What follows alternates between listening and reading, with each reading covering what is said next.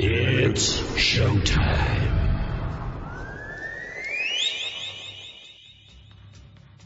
Okay, Tokyo, South America, Australia, France, Germany, UK,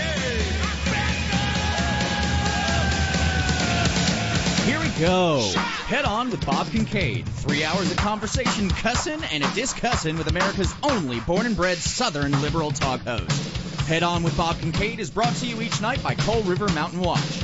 Coal River Mountain Watch invites you to become part of the solution, part of a sustainable future, part of the uprising against mountaintop removal. Coal River Mountain Watch, crmw.net. And now, from high in the hills of beautiful West Bicod, Virginia, here's Bob Kincaid on the Head On Radio Network. Well, howdy.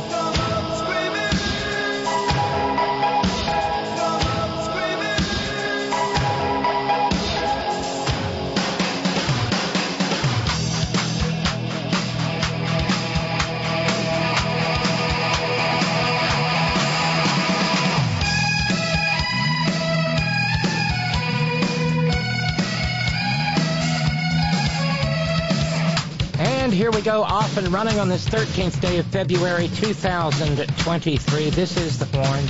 Headon.live is where you'll find us on the interweb tubes. That's where you go if you'd like to be part of the merry, wacky, zany, real-time, madcap multimedia extravaganza that is The Horn chat room in the 3 hours in which this program is live. 5 to 8 p.m. Eastern Standard Time, 2 to 5 p.m. Pacific Standard Time, all time zones in between, and the Great Globe Round. Gathered in there right now is a merry band. And, of course, that would be Irish Dave and New Jersey Nick and Ralphs and Squeaky and Theo. Hey, y'all. And, of course, say it, Steve. Too many cops. Pinch hit midweek chat room utility moderator and all-around great guy, Brother Bishop Steve from Georgia Stan is in there moderating away, as is longtime inveterate, indefatigable veteran chat room moderator Sparky, who being a third stage guild navigator, has folded space to become man cave, as well as Bud Trimmer Emeritus, Horn Chief Agronomist, and Head Mathematician Roger from Oregon. It's a heck of a gang we got going on. Yes, indeed. Thank you to Stephen New York. You're firing on all cylinders, unlike the GOP. Well, anything that sets a distinction between me and those thugs is, it's a good thing. Yeah. Oh, hi. I'm Robin.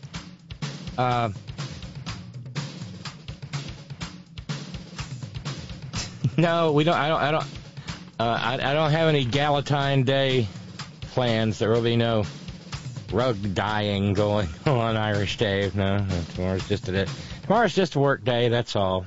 That's all it is. Every program here at the Horn begins with gratitude, and this program is no different. Consequently, we say thank you to our 13th, 12th, 11th, and 10th day of the month subscribers. I will explain where I was on Friday in a moment.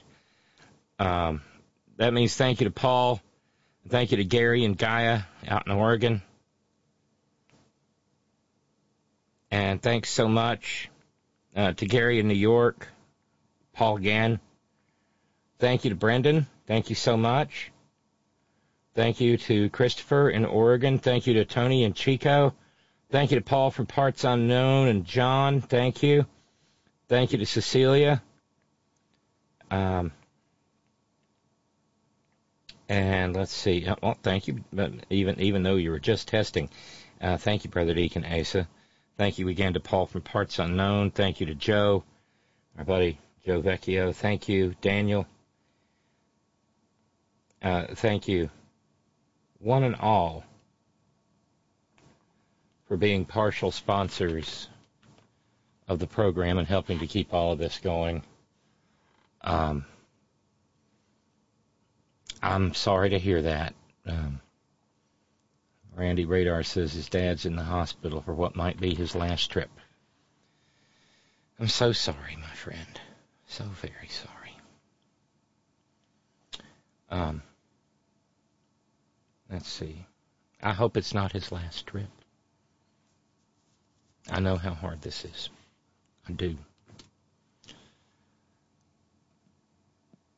So, in terms of where we stand, well, mad rush to pay off all the bills and keep the program on the air and whatnot is at. Let me see here. Oh, that's the wrong thing. No, this thing. The fundraising goal is at 10:25. Brother Deacon Asa just asked me, you had money on Philly, didn't you? Tell the truth. Yeah, I lost it all.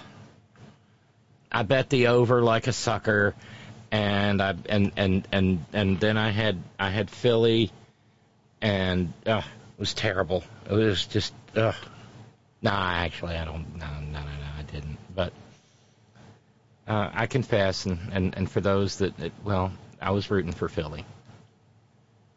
But didn't work out. But I have good news, good Super Bowl news. You know, I don't know how it is that Brother Deacon Asa always seems to know where my mind is going before any given program. But yeah, I've got some news, y'all. It's really exciting news. Y'all, I'm a Christian. Yes, I'm so happy. There I was in my heathen ways, just trundling along through life, and I'd never before heard of some brown-skinned Palestinian day laborer and semi-literate itinerant rabbi who wore a dress every day of their life. I had never heard of them before.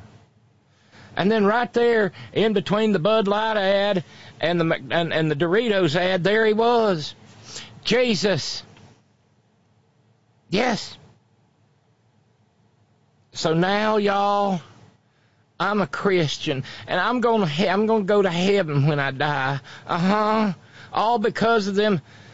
All because of that $100 million ad buy that could have fed a lot of homeless people,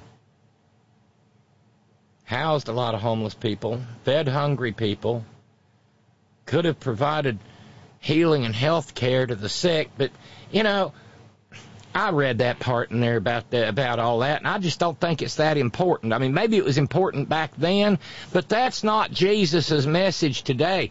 Jesus' message today is that he's all hip and he's got tattoos and piercings. Yeah, well, I mean, they did piercing a lot more roughly back then 2,000 years ago, didn't they? Yes. And he wears flip-flops, and he's a hippie, and he's just cool, y'all. I never knowed how cool he was till I done seen them commercials on the Super Bowl. And now, I mean, there I was, as just sitting there with a chicken wing in one hand and my Diet Pepsi in the other, and I was slain in the spirit, y'all. Nett looked at me and said, "What are you babbling about?" And I didn't know, because I was slain in the spirit, and I was speaking in tongues. And then I looked over at her and said, "Can you go find me a snake? I feel the need to take up a serpent." And we got some Crisco oil in the kitchen. Don't? Would you mind anointing me real good with that there oil? And she said, "Don't be weird, Robin." And I said, "No, I'm a Christian now. I am. I really, really am."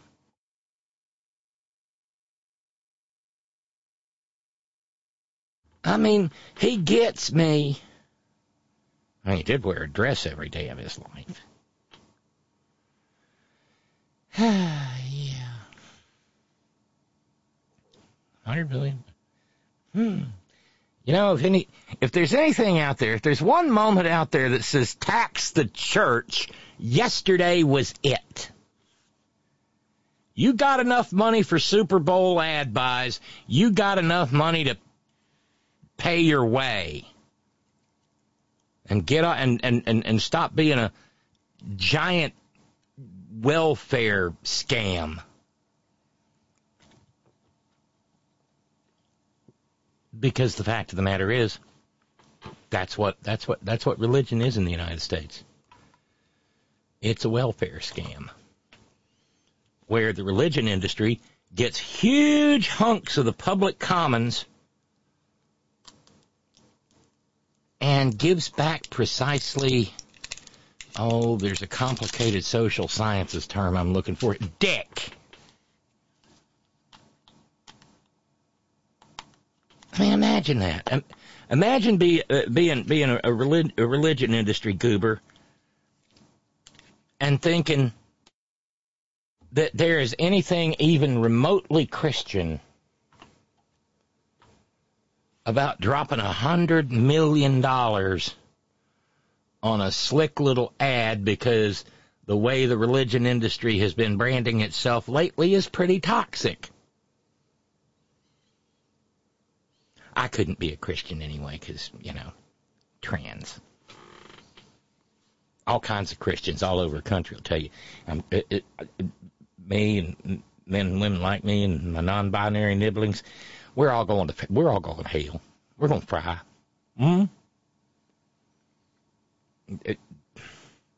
I don't understand it, but they're the ones that make the rules, I reckon.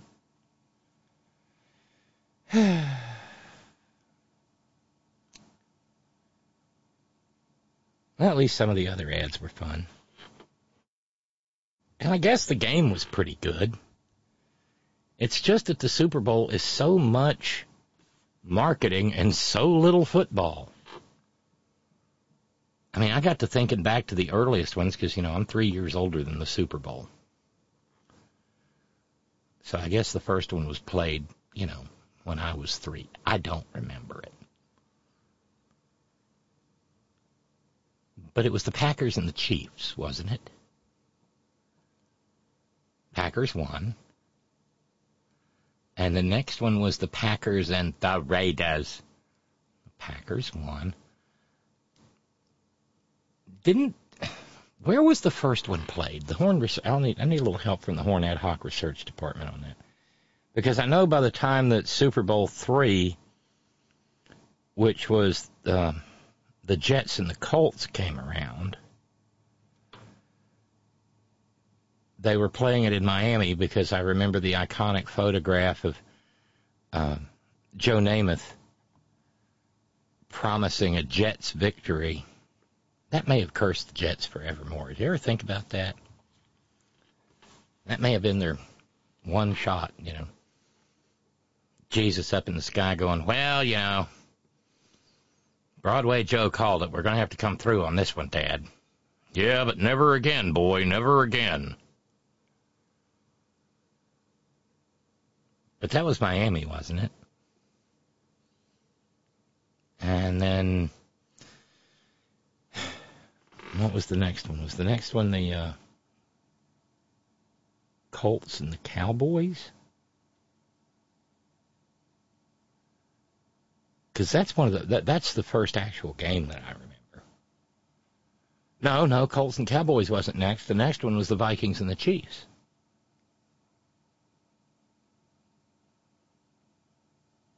And the Vikings were heavily favored. And Hank Stram and the Chiefs did a number on them. And then the next one was the Cowboys and the Colts. Yeah. Anyway, it was a good game. And Annette and I just sat here and watched it, and I decided not to go and watch it somewhere else. It just seemed more fun for her and me to sit and watch it together, and we had some good eats and had a very nice time. Randy Radar points out, religion is a belief system because it lacks empirical evidence, but try to explain that to a layman non-scientist. Well, you lose them at empirical, Randy. I mean, been down that road. Sometimes you just have to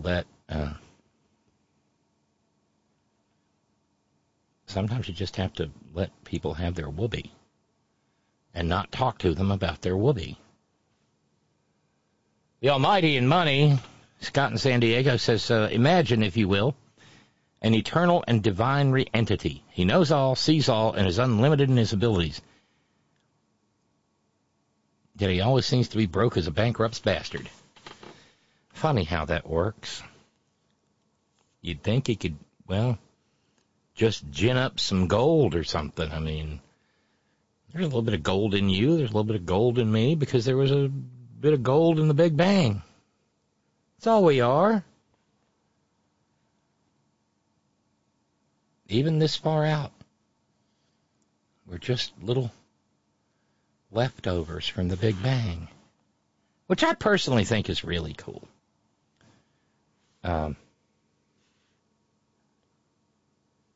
Thank you. Thank you to George. The first Super Bowl was played at the L.A. Memorial Coliseum. There we go. Thank you. George serving as the Horn Ad Hoc Super Bowl Research Department.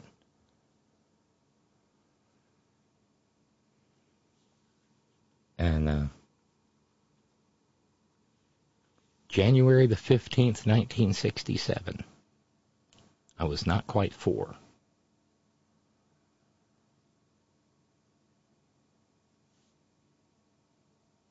Thank you. Thank you, Ralph.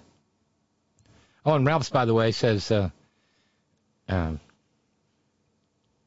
match the first $20, the first $25 that come in. That would be fantastic. Because we've got a fairly limited amount of time, 10 days to be precise, to raise everything necessary to keep the power on and the internet on. It's a frightening proposition. I hate it when it gets like this. Galentine's Day 2023 is today. Thank you, Irish Dave. The female friendships we so heavily rely on are celebrated each year on Galentine's Day on February 13th. Originating from the popular TV show Parks and Recreation, the holiday is all about declaring love and affection to the girls who make up our support system. Go girl power. Yay. So I guess today is my Galentine's Day. Celebrate my abiding love and friendship for Annette. Yeah, I thought about going and getting my nails redone, but I didn't. I was going to get them done for Valentine's Day. You know, black. I think tomorrow I'll probably go back to my old Valentine's tradition of wearing black on Valentine's Day.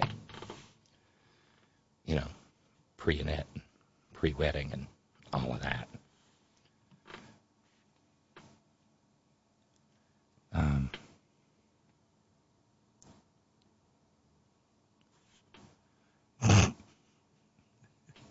That's good.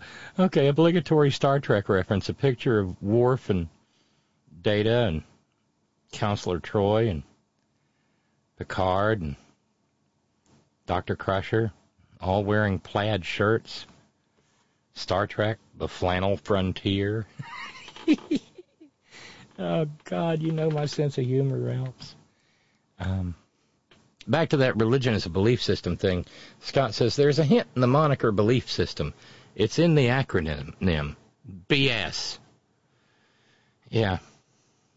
Believe. You know, believe is just a fancy English word for saying, I don't know. I believe. No, that is just, you don't know. Anyway, where were you Friday, Robin? You bad hooky playing girl. I was not playing hooky. I was actually got asked at the last minute because her ride fell through to go and pick up my daughter from work, which I did, which then meant that there was no way I was getting back here in time to do the program. Annette driving was not a possibility, so that left only me or my daughter on Shanks Mares. Because she, A, doesn't have a car, and B, doesn't drive, my daughter. We're working on that. We really, really are. But yesterday was beautiful. I got Thai food from my friend Ging for Annette and me. She's taken to making these rice balls. Stop it, all of you. And I don't know exactly how she does it, but the rice, and she wraps it around a core of like some kind of really melty cheese, and then she seasons it and breads it and deep fries it, and it's horrible for my blood sugar. But I was careful with what I ate all day yesterday. And she serves them up with this fiery white jalapeno mint ginger creamy sauce, and it's so good, so good. And just as I was walking out, I noticed the sky had turned pink, blue, and white. So I had to get a picture of that. And then today was one of those near perfect days. It was about 50 degrees. And the sky was perfectly blue, hardly a cloud in it. And a little reminder that, we're halfway through February. The shortest, longest month of the year. And almost just, about a week and a month away from spring. And I saw that first little peeper last week. She was hopping across the road. So I'm pretty excited. I'm so very ready for the warming of the northern hemisphere. But, that's enough shilly-shallying about. We've got balloons to talk about. Yeah. And we've got,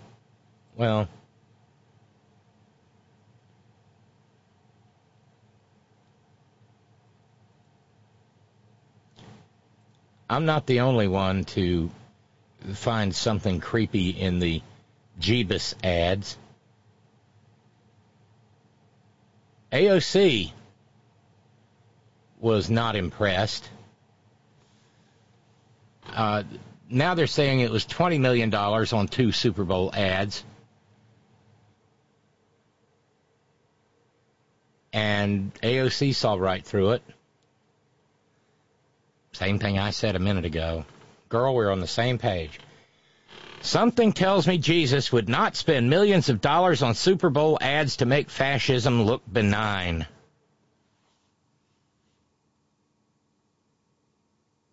And that's true. Because the primary message of both of the ads was that Jesus was an immigrant and we should be nice to immigrants, and that Jesus was poor and we should be nice to the poor. But the secondary message was that politics is just too much. We're too divided by politics. There's only one problem, though. The non-religious are not the ones who have been driving political division in this country since the late 1970s and the very cynical rise of the moral majority as headed up by Jerry Falwell, now in charge of the Pineapple Reception Committee in the pernicious levels of perdition.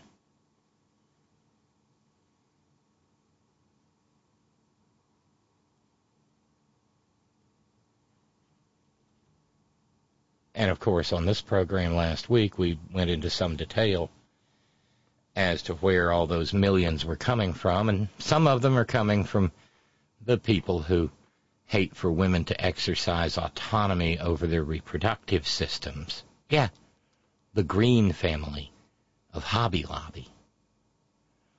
I'm pretty sure that the Jesus they worship is not the same arguably non-binary they-them in the New Testament.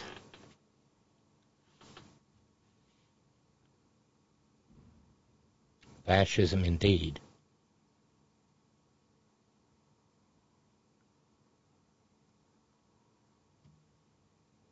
That was just gross, and good on AOC for having the courage. She always does.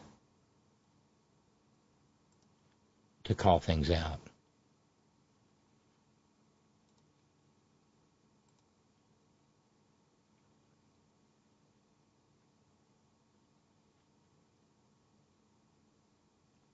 So that, the game pretty much dominated things, but it was fun.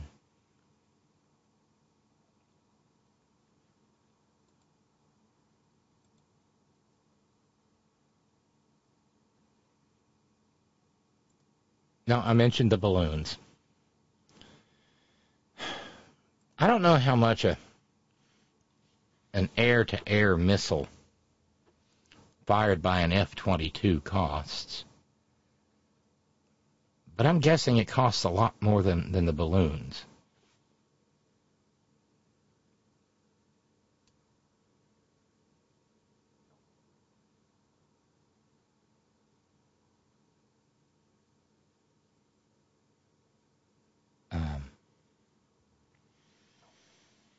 But we've shot, 3 of them down now? Today, the White House said, well, yeah, we shot them down. We don't really know if they were spying.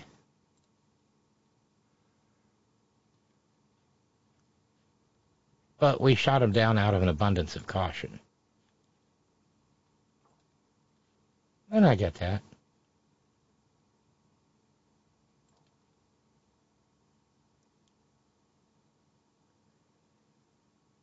White House National Security spokesman John Kirby said, we don't know for sure whether they had a surveillance aspect to them, but we can't rule it out.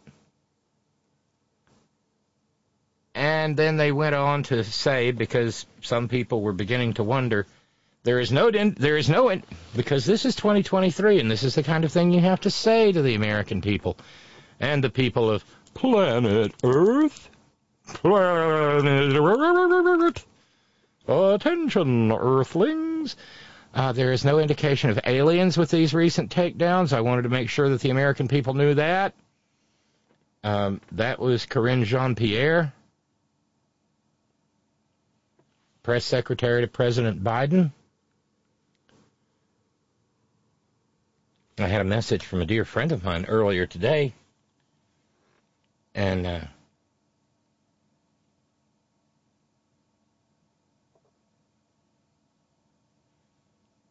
she said, I just had a thought. What if these balloons are extraterrestrials and there's another planet out there with hot, smart, sweet, straight, single guys? I said, get in the balloon, Dorothy. Get in the balloon. Screw Kansas. We're going to Norblap 9. Yeah, meanwhile, Arnold and PA says, Jesus, no TV, fucking balloons, please tell us you know.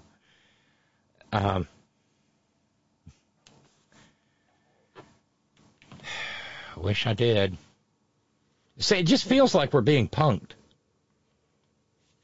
We're spending $380,000 to bring down probably $200 worth of some sort of polymer balloon material.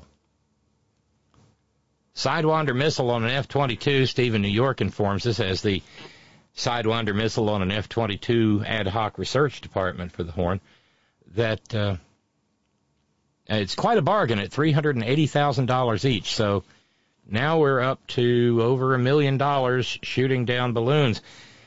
That sounds like something you'd hear about on the Carnival Midway, doesn't it? I mean, doesn't it? Yeah, come here, kid. Yeah. You shoot them 3 balloons with this here BB gun what's got the crooked barrel. Well, it'll only cost you $1 million for 3 shots.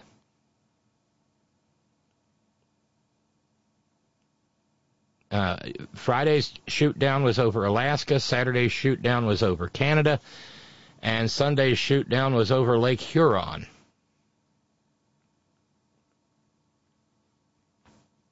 But these seem to be operating in commercial airspace around the 40,000-foot mark, and so they could, at least in theory, that's what the White House is saying, pose a risk to commercial aviation.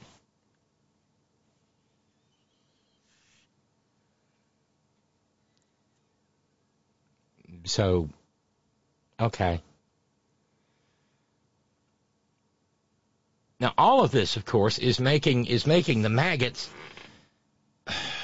well, it's making the spirochetes in their heads shriek, as in shrieker of the house, marginal trailer queen. Dave in the Blind wants to know, what would Jesus do with $18,000? I saw on the internet where that was the lowest level price for two people to attend the Super Bowl, period. I guess the NFL gets us. Be kind to Gladiators Week. And the Lions versus anybody that the nation doesn't like. Next on the NFL card would be the gladiatorial experience. What do you think mixed martial arts fighting is? We're only one marketing scam away from adding the tridents and the nets. And just think, Jesus can have all this with his popcorn meals and significant other by his side. Charming, isn't it? Yeah, Dave, it is. Balloons. And the wee lame balloon man goes teetily-wee.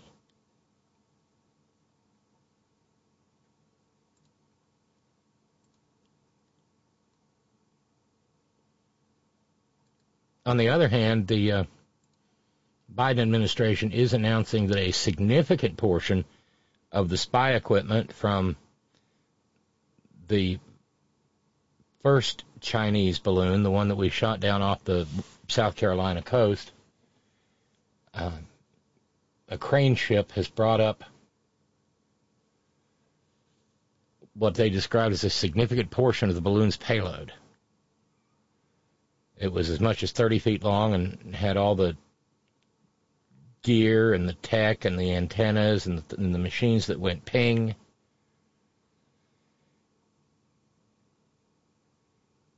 God, that all happened on February 4th. That seems like it was half a month ago.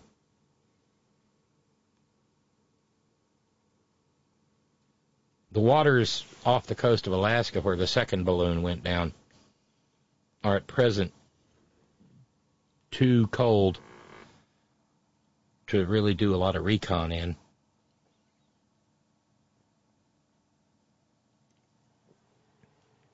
They're still looking, U.S. and Canadian authorities are, for the remnants of the balloon they shot down over Lake Huron. They think they'll recover those remains.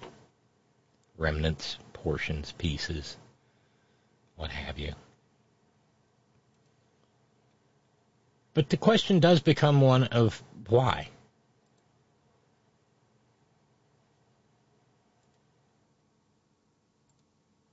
The climate data thing, I guess, is legit, but there's no need to hover over a missile silo over it.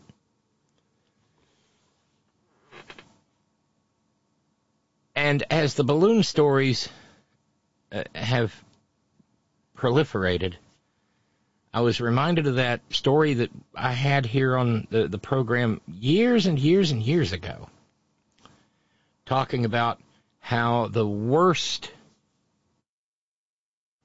conflicts, the greatest bloodshed, seems to be inversely proportional to the stupidity of the casus belli.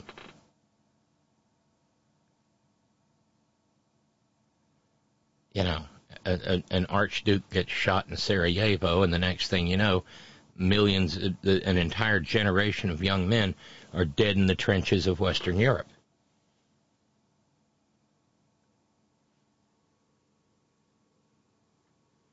And this seems pretty silly, which means that the potential for it to turn into something really stupid and bloody, or maybe the Chinese want to check response time. Wonder how many balloons they've floated over Taiwan or South Korea or Japan. We know they've floated them over just about every continent.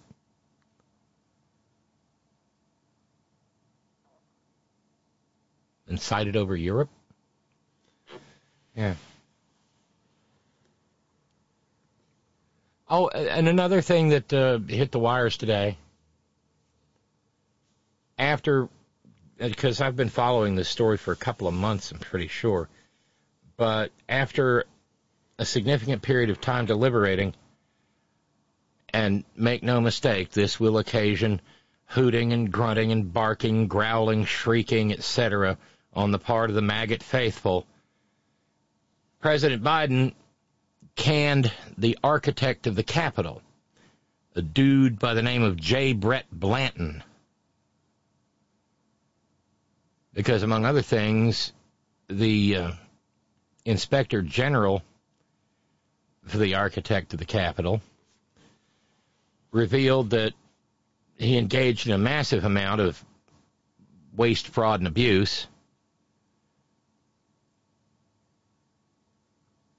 The White House said to CBS News, after doing our due diligence, the architect of the Capitol was terminated at the president's direction. There's that passive voice again. What's wrong with saying, after doing our due diligence, the president fired the architect of the Capitol? Isn't that a little stronger? A little more muscular?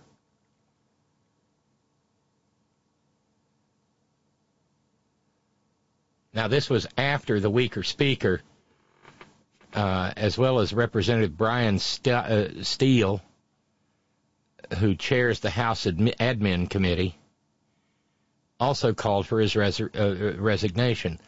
This doesn't matter. The maggots will have a fit just the same. But the ranking Democrat on the admin panel, Joe Morrell, said President Biden did the right thing and heeded my call for action.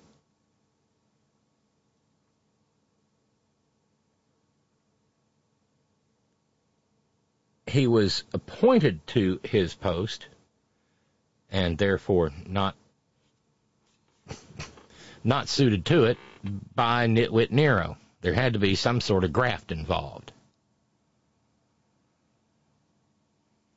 He would have otherwise served a 10-year term.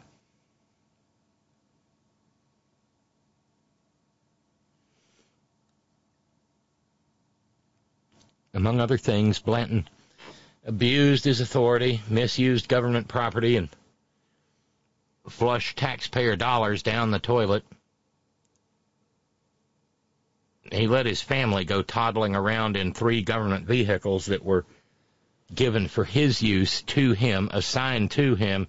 No, it's okay, Muriel. Take it to the grocery store.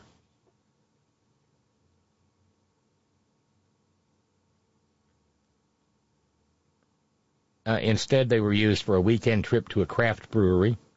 They were used for out-of-town jaunts. They were generally just used by the family.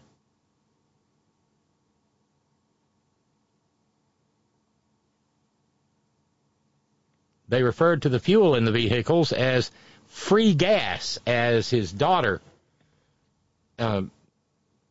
chauffeured her pals, or gal pals, and her boyfriend in the vehicle. Free gas.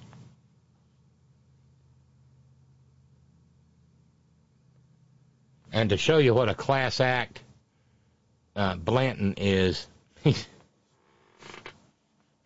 he threw his wife and daughter under the bus. Well, more properly, under the Jeep Grand Cherokee.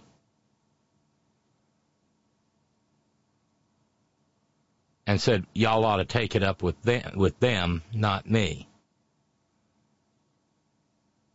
Representative Norma Torres from California, a Democrat, said, I'm outraged that you would be in a comfortable place, sir, while the rest of us were thinking about dying that day and how we were going to come out alive that day, she said, talking about January 6, 2021. Outrageous that you were not here. And no, he damn sure did not respond in person when he was notified of the terrorist attack then going on against the seat of constitutional governance in the United States of America. Also in the internal report, a significant amount of administrative, ethical, and policy violations were discovered, as well as evidence of criminal violations throughout the investigation. Blanton misled and provided false information to investigators on multiple occasions. Blanton used taxpayer dollars to fund an additional personal vehicle for his family. In other words, crooked as a dog's hind leg, and therefore an absolutely perfect Trump appointee.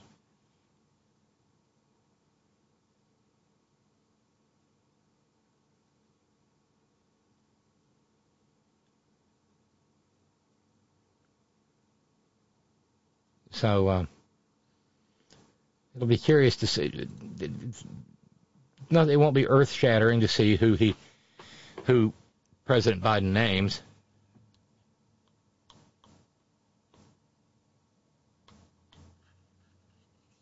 Certainly can't be any worse than this grifter.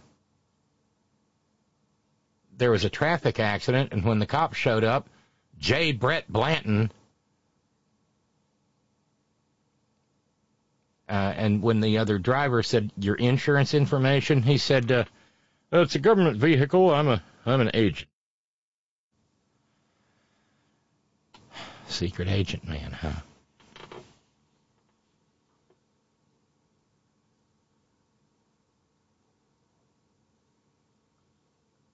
The guy was disgusting, and this is an example of a little teeny tiny bit of that rarest of phenomenon, namely some actual, no kidding, real, live, genuine bipartisanship.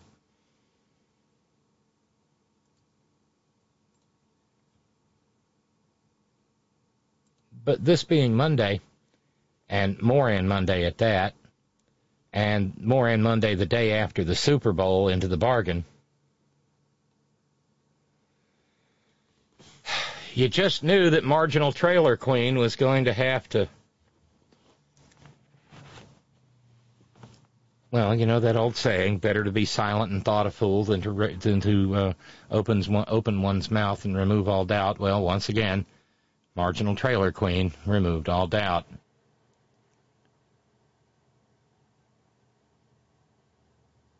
Chris Stapleton sang the national anthem. You know, that song that has the verses we don't sing anymore about murdering black people. But they're still there, just like the 3/5 clause is still right there in the Constitution. Theoretically superseded by the 13th Amendment, but, well, hope it sticks.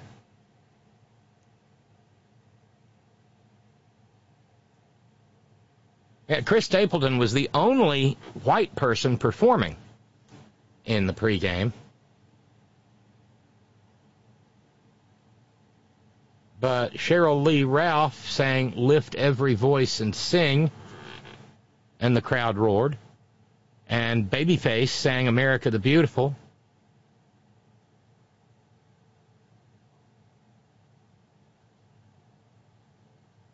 So naturally, Marginal Trailer Queen tweeted, "Chris Stapleton just sang the most beautiful national anthem at the Super Bowl. Well, we could have gone without the rest of the wokeness." I think we all know what the heavy lifting that wokeness is doing in that quote. Could have done with all the blackness.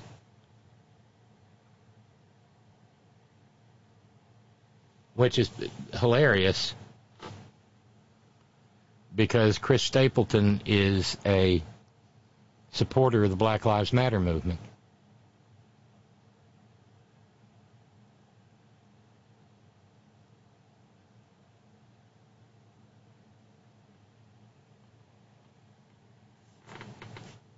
And she did, mercifully, get roasted. Check out this Nazi in its white fragility. Nazi's going to Nazi. Fascist's going to fash. Jude in the Great Northwest says the firing of J. Brett, what was his name again, could only have been done by the President of the United States. Am I correct? Yes. As I read that somewhere. The President of the United States does the firing. He does, but Republicans and Democrats both signed off on it, giving Biden a big thumbs up to go ahead and do it. And they did modify the law toward the end of the 117th Congress to make J. Brett Blanton easier to fire.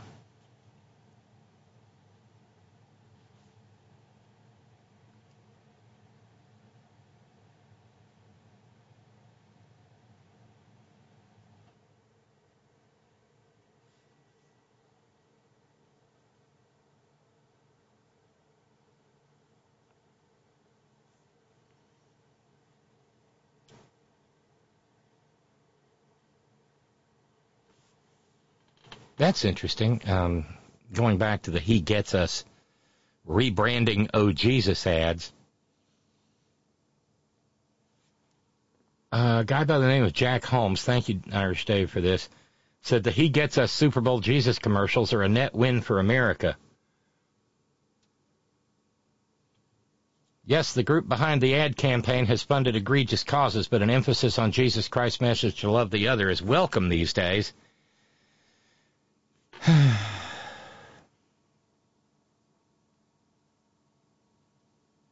He went on to say the stories will focus on the Servant Foundation, also known as the Signatory. They are the millions of dollars, many of the millions of dollars, behind the Alliance Defaming Freedom. Remember them? Remember how they hoot and squall against anybody that they think doesn't deserve to really exist?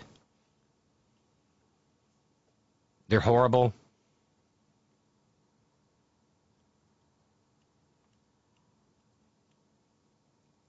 And it's the same money at ADF that's behind the effort to criminalize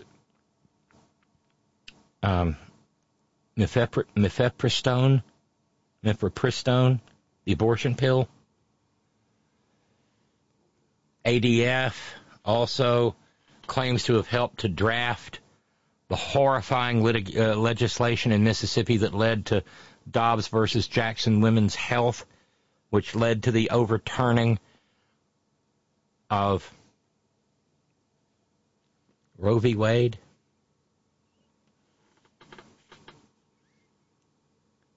ADF was behind, of course, the argument that toxic website designer should be able to preemptively deny services to LGBTQ people.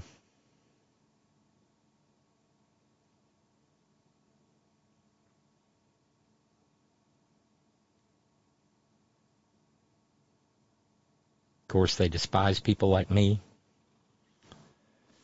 And Jack Holmes at Esquire says, the He Gets Us ads might seem like a Trojan horse for a malicious form of American Christianity. It's impossible to know, but that might even be the intent. Rope people in with generalized non-denominational appeals rooted in compassion and human decency before you serve them the hate for the others.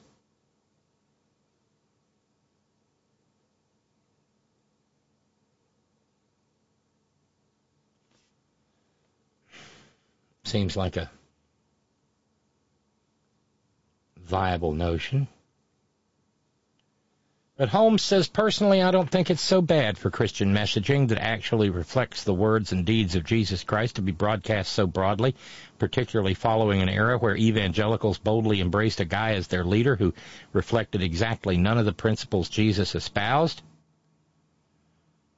I don't know if the ad makers will have won any converts, but it could be useful for already self-identifying Christians to be reminded of the Savior's call to love your enemies, to be exposed to the idea that there could be justice in challenging the established authorities of law and order, even encouraging people to try to patch up the torn fabrics of their families, is a message the country could probably do with hearing right now. And then he says, more than anything else, though, the refugee ad. You know what?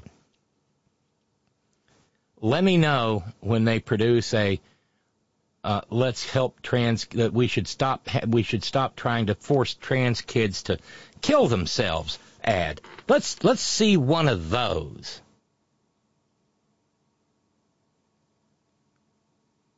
Because among other things, the South Dakota legislature just passed another trans medical ban. They will forcibly detransition trans kids somewhere around the end of this year. That means kids who have been on blockers will come off of blockers, and they will immediately go through the wrong puberty. They'll get linebacker shoulders and size 13 feet and hands like catcher's mitts.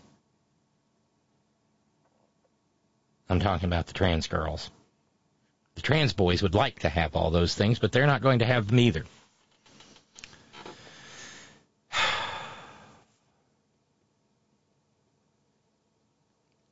And I guess what that means is if you're a trans kid in South Dakota, you've got till the end of the year, and then you know, rope.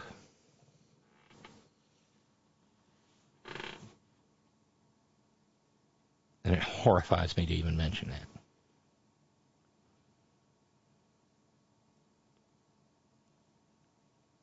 The article at Esquire by Jack Holmes goes on and argues some of the religious semantics. He says, maybe I'm just an easy mark, but I don't see the path from this ad to some new generation of anti-LGBTQ anti-abortion crusaders. The organization behind it should stop funding those efforts, but in this case, they're presenting a vision of Christianity to Christians watching football that's worthy of respect. Oh, my sweet summer child. There doesn't have to be a new path to anti-LGBTQ hate in the Christian community. It is already as broad as an 8-lane highway that is packed bumper to bumper.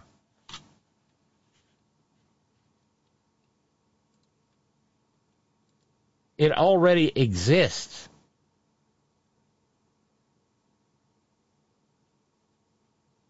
And he was simple enough to say it doesn't appear to be a means of separating people from their money. No, that's what happens when they go to the website.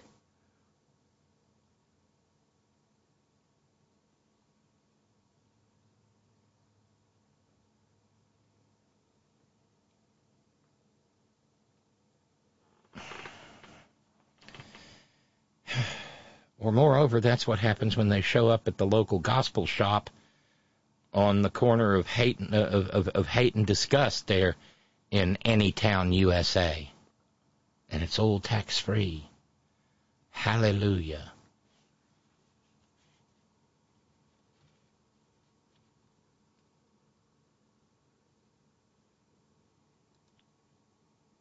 Oh, but there are some... I'm as leery of corporate washing as whether it be greenwashing or brown washing or rainbow washing as the next girl. But I did see something the other day that just, well, it made my little heart go pitter-pat. It was an ad for Campbell's Soup. And it showed a couple of dads sitting at the kitchen table, you know, traditional family values kind of stuff, because they've got their little son seated at the kitchen table between them, and they're serving him a bowl of hearty, body-warming, nutritional, delicious Campbell's soup with you know, appropriately accompanying verbiage about Campbell's soup and made from fresh and delicious ingredients and vegetables and noodles and etc. And yeah. And somebody wrote into Campbell's and said, I am disgusted. You're promoting homosexuality.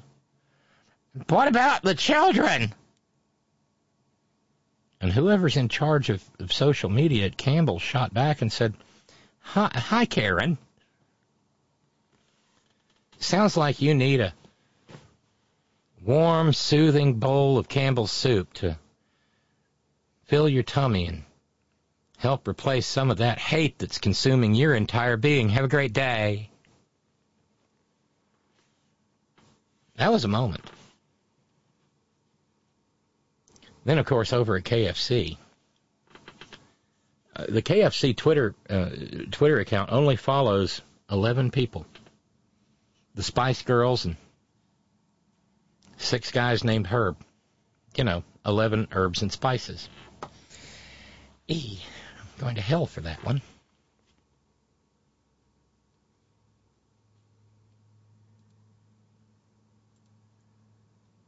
And in the war to take back the culture war, to take back the language, over at Fox News TV Radio Rwanda, on that utterly unwatchable show called Outnumbered,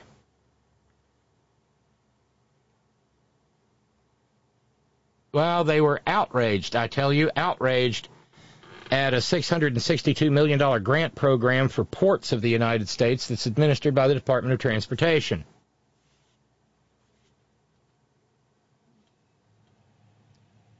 And the Maritime Administration said it would consider how projects address climate change and sustainability, equity, and workforce development objectives, along with developing economic infrastructure.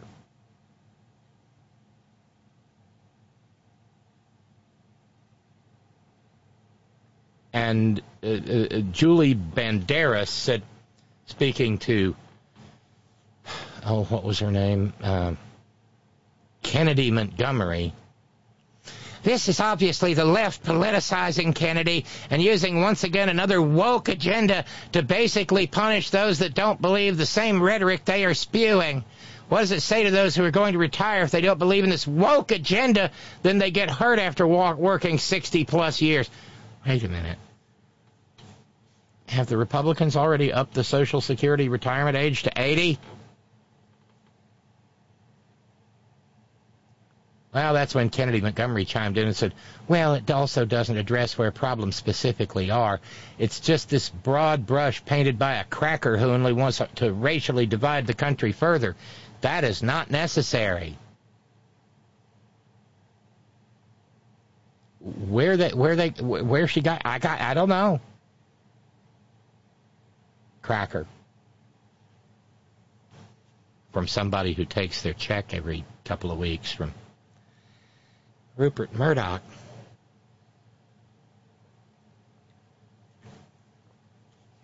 Oh, well, it's Moran Monday. Kennedy Montgomery, Moran nominee. Woke! They're going to have Emery and Marveline so triggered by the word woke that they're going to fall asleep at the mention of it. Right there in the matching Barca loungers in the trailer at the Ballerina Swan Lake Trailer Park and Country Club.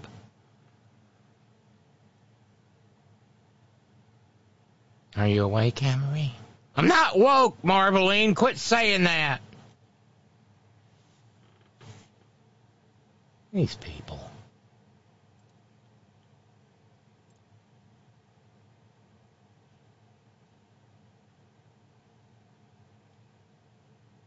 There's so much. It's made for Moran Monday, of course, but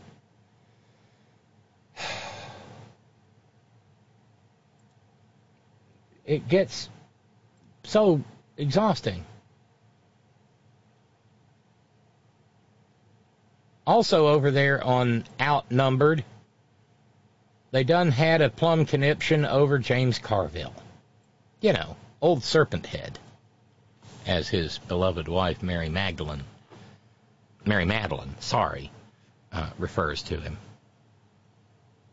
Because he went on MSNBC and said that the people who follow Nitwit Nero are, in his words, white trash. in particular referring to those maggots who heckled and hooted and grunted and squealed during the State of the Union last week.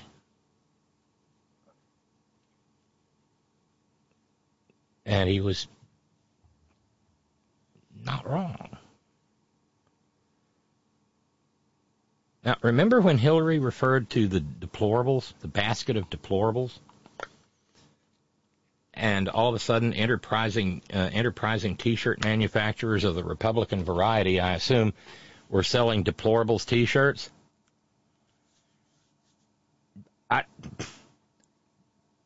Personally, I think it would be hilarious because they'll do anything they're told, the maggots will. It's a cult. And if they're told to wear T-shirts that read white trash, they will spend $30 or $40 for $2 worth of T-shirt and proudly wear that emblazoned across their chests.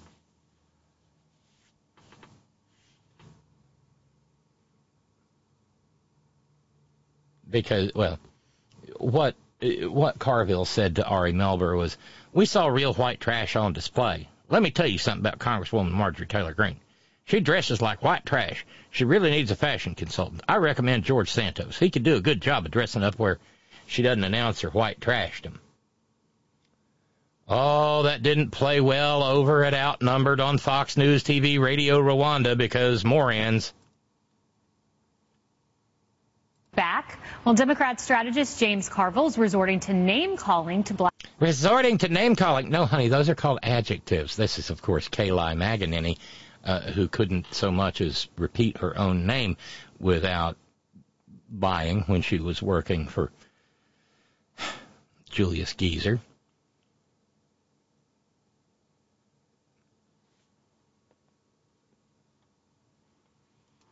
Name-calling! Name-calling! It really isn't. You can tell when someone is aggrieved that they've resorted to name-calling.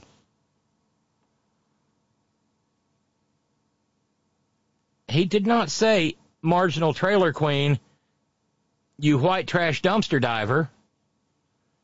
He said, she is white trash. White trash serving the grammatical purpose of describing the kind of person she is. It is not a name.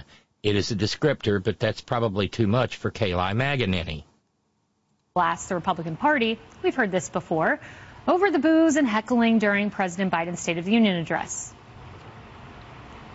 Well, I told people I have a PhD in white trashology, and you saw real white trash on display. And let me say something about Congresswoman Marjorie Taylor Greene. She dresses like white trash. She really needs a fashion consultant. Could I recommend George Santos? He could do a good job of dressing up where she doesn't announce her white trashdom by her own clothes. Yikes. Attacking a woman's clothes, I just think this isn't a good look, Marie. I knew this was coming to me. I was debating, and then I was like, it's Marie. You made eye contact. And the reporter was like, looked kind of horrified. I would not have used this language. I think there's plenty to criticize Marjorie Taylor Greene over, and the behavior of her and some of her colleagues during the State of the Union, I think it was... Now this is Marie Harf. You can tell what purpose she serves on the panel by the fact that she is a blonde wearing a blue dress. Blue is the tell. It's embarrassing. I wouldn't have used that term, but also, the kinds of things Republicans have called my party over the past, doesn't make it okay, but, the pearl clutching is a little much when people say that my party, hates God and hates the country, so, politics should be better. I wouldn't have done it. Marjorie Taylor Greene was embarrassing. Well, let's take a walk down memory lane and some of the things Republicans have been called by Democrats.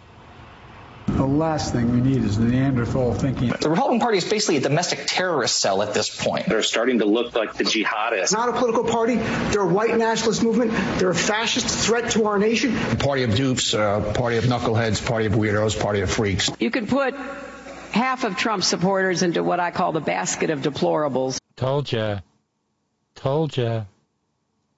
The credulous boomer Rube demo that backs Donald Trump. The funny thing is, that's not a Democrat saying that. That's Steve Schmidt, Republican. that wants to think that Donald Trump's a smart one, and y'all elitists are dumb. You elitists with your geography and your maps and your spelling, even though my your math and your reading. Yeah, you're reading. You're flushing and you're wiping. Yeah. You know. I love how that brought Don Lemon to tears, Lisa.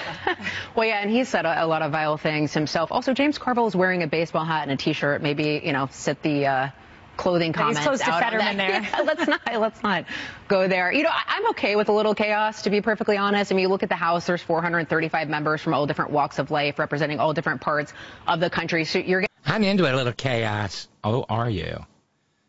Yeah, you know what? I think it's especially fun when the camera pans over to say, Dr. Ronnie Jackson, and he's there picking his teeth with his toenail clippings.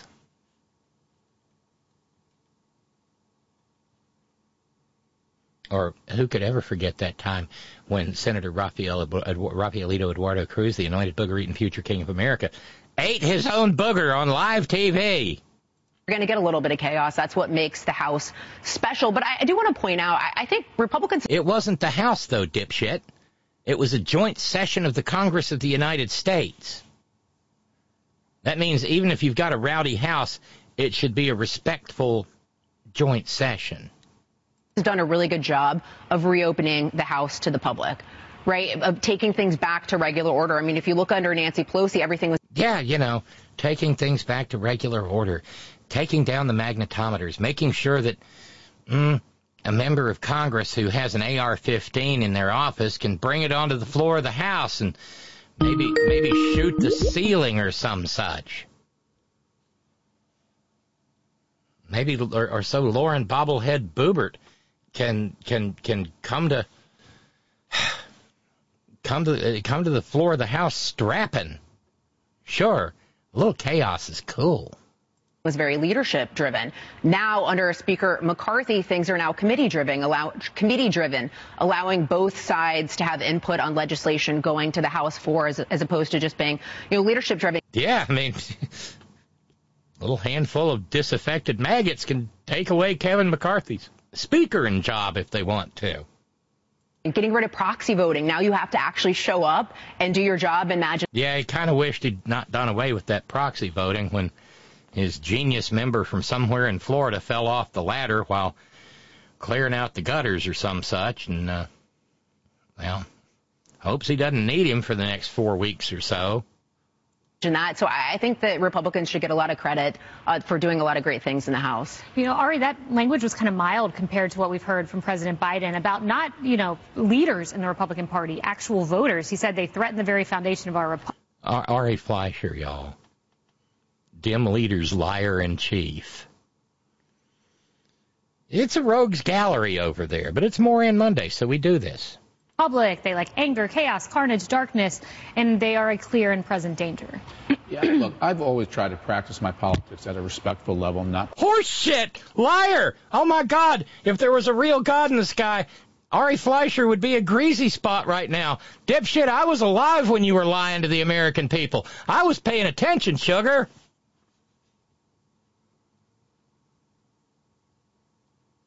Aluminum tubes? Anybody? Yellow cake uranium from Niger? Bueller? Mobile weapons labs? We don't want the smoking gun to be a mushroom cloud?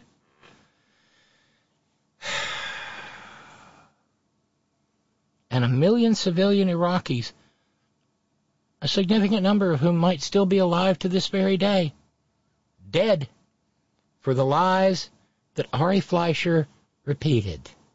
Fuck you, Ari. Really. With a dried-out cactus.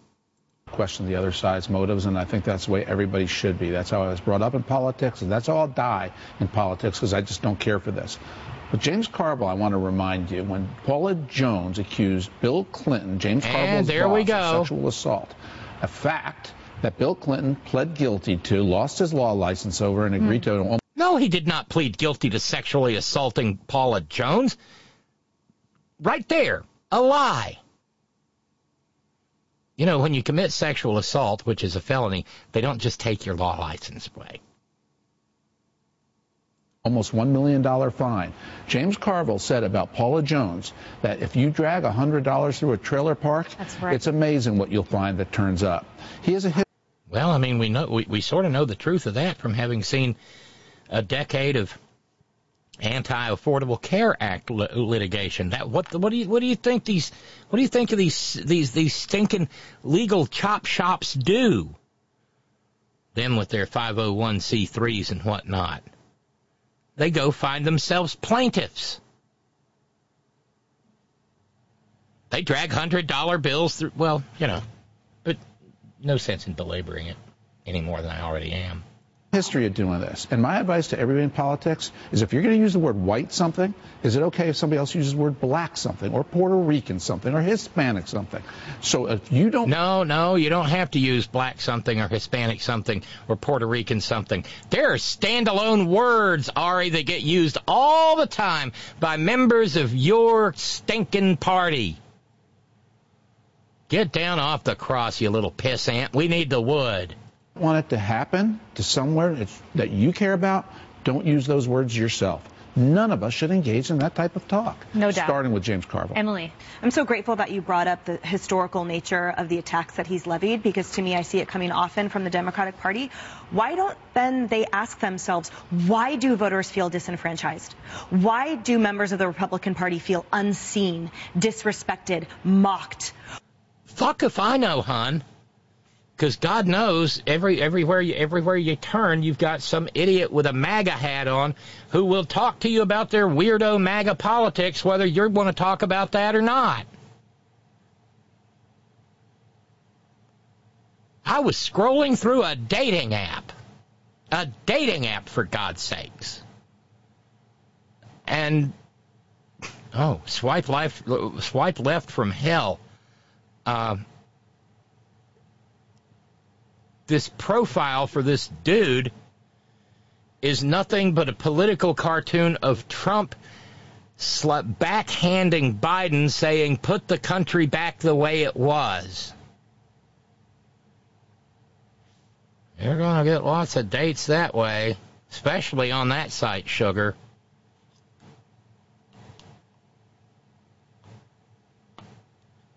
Unseen and unheard.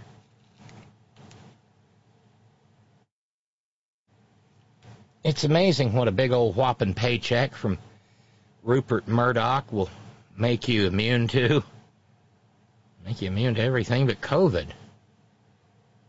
Especially concepts of racism and injustice. Maggots are unseen and unheard. Oh. Why, as well, if they are so elite and so much better educated than all of us, why are they... Nobody said they were. But this is a show, they should call it straw man boxing. Because those four women and that one dude, in this case Ari Fleischer, stand up there and beat the stuffing out of straw men. They win arguments against people who haven't said anything. Acting terribly then? Why are they insulting a sitting congresswoman not on the basis of her arguments? Why are they not saying, why is she calling the president a liar? Why is she arguing this? Let's talk about it. Instead, they are ripping apart what she wears. Mm-hmm. This is appalling. It is beneath anyone who considers themselves a spokesperson of the party, and I think it's at the root. I don't think James Carville considers himself a spokesperson of the party. That's a paid position. But beyond that, mockery is one of the greatest tools that we have, at least according to Rules for Radicals. And you can tell how effective it is by the degree of dudgeon and faux outrage coming from the well-coiffed ladies of Fox. Root of the fact that no matter what, the Democrats... She commented, I just misgendered myself, son of a bitch.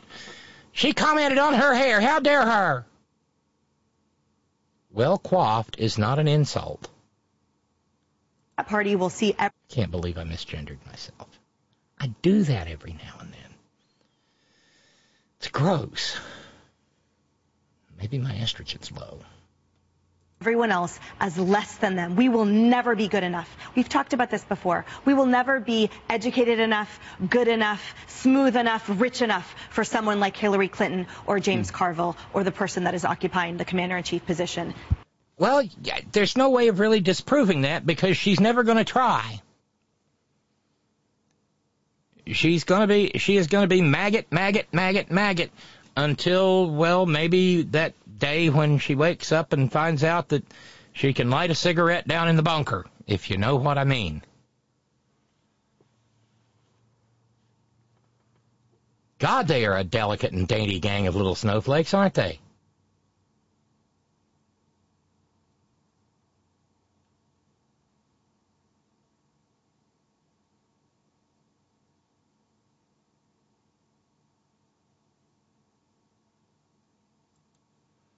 Oh, and I mentioned earlier the good Christian mom who was mad at Campbell's soup.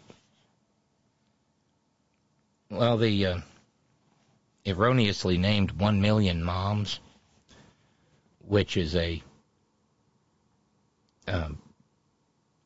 wholly owned subsidiary of Conservative Christianity Religion Industries Incorporated, Inc.,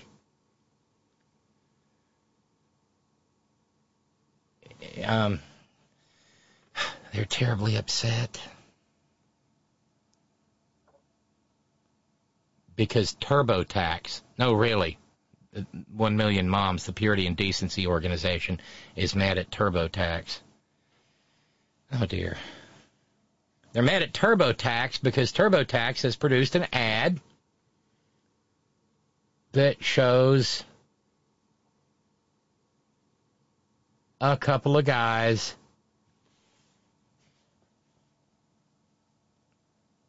or a couple of girls, I haven't seen the ad, walking down the aisle and getting married. And so 1 Million Moms is going to cancel TurboTax.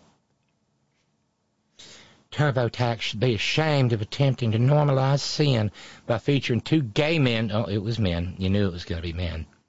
Because, 1 million moms, 1 million husbands would be getting all hot and saying, no, don't criticize the ad with the women gay. I want to watch.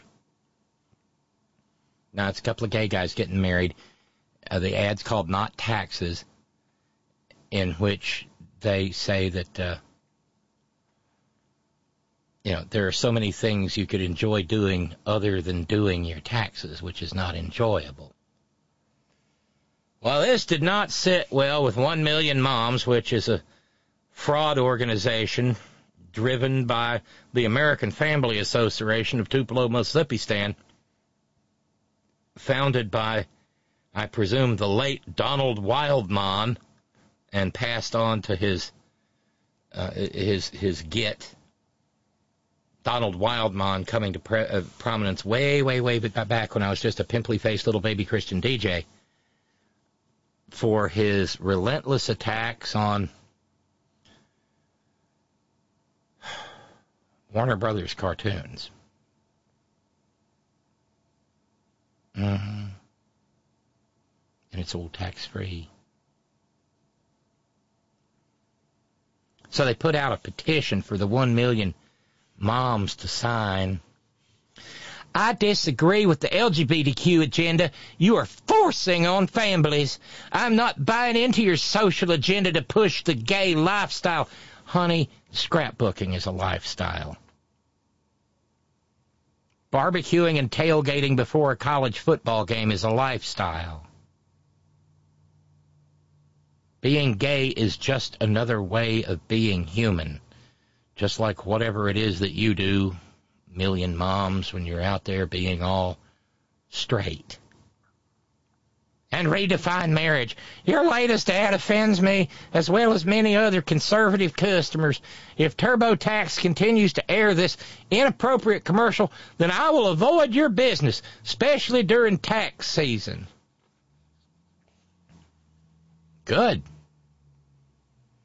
Of course, they put out a statement to go with it and everything. TurboTax should be ashamed of attempting to normalize sin by featuring two gay men getting married in a 2023 commercial, not taxes. Obviously, TurboTax is promoting same-sex marriage to please a small percentage of customers while pushing away conservative customers. What about the conservative customers who are divorced? They're million moms. You know, your boy, the brown-skinned Palestinian day laborer and semi-literate itinerant rabbi who wore a dress every day of their life, said not to be getting divorced now. Wonder how many divorcees there are among the 1 million moms. Bet you more than a few. Ah, but they weren't done. TurboTax is using public airwaves to honey, cable companies are not public airwaves. You're probably not bringing it in on your rabbit ears antenna anyway, dipshit. Using public airwaves to subject families to the decay of morals and values while belittling the sanctity of marriage in an attempt to redefine family. So I guess this is probably the same bunch that sent the hateful message to Campbell's Soup and got told to fuck right up a tree. Even though homosexuality is unnatural, Sugar, you have never been anywhere around any animal life on the planet, have you? This advertisement is pushing the LGBTQ agenda. Once again, really need to know about the agenda. An even greater concern is that the controversial commercial is airing when children are likely watching television. TurboTax crossed a line that should never have been crossed. They're glorifying sin, and no sin should be honored. Put down the shrimp, Sheila. One day we will answer for our actions or lack of them. We must remain diligent and stand up for biblical values and truth. Scripture says multiple times that homosexuality is wrong, and God will not tolerate this sinful nature. Well, he is all-powerful. He could have wiped it out any time. But then again, he created the gay people to begin with. Oh, you ignorant fucks. God will not tolerate this sinful... no. Yeah, that's why he made his son of ambiguous sexuality. Oh, wow. Drives them crazy when you... It drives these little maggot evangelicals crazy when you... You know, it's kind of interesting how Jesus only hung around with boys. Never got married, which was really a out there kind of sign back there in... first century CE Palestine and all.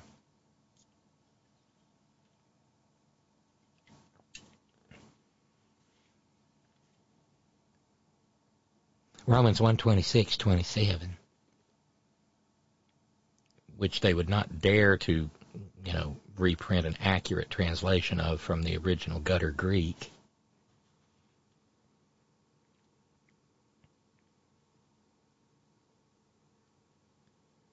But, maggot's going to do, evangelical's going to do what they're going to do.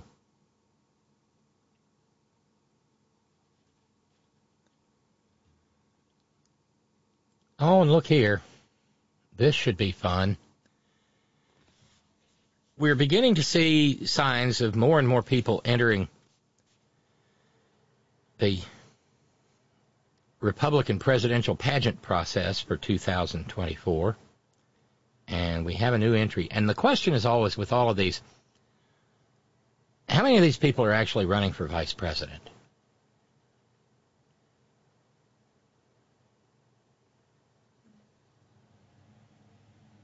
He's got a book, this new candidate does, and it says he's prepared, and the description of the novel, it's not a fact-based story, says that his core message is as he's preparing to make a presidential bid in 2022.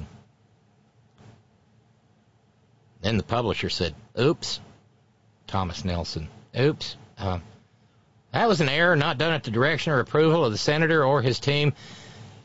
That's right. The senator in question is none other than Tim Scott. Oh, yay. The Wall Street Journal had the report saying that anonymous sources who were familiar with Tim Scott's plans that he will file to run. He's excited to share his vision of hope and opportunity and hear the American people's response. It'd be nice if the American people's response was, sit the fuck down, you boot-licking maggot.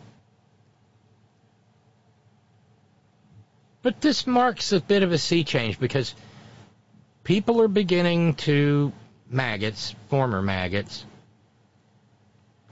are beginning to test the waters and see if it's okay to separate themselves from Nitwit Nero.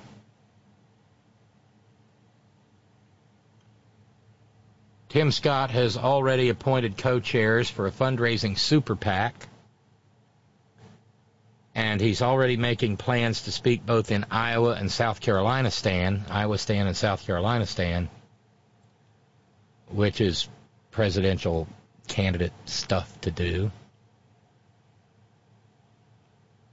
And it's kind of a finger in the eye to one of his fellow South Carolinians, namely Nimrata Haley, the woman who was so bright that she was conned into thinking she was talking to the president of Poland when she was actually talking to the morning zoo crew of Moscow 97.7, the vulgar boatman.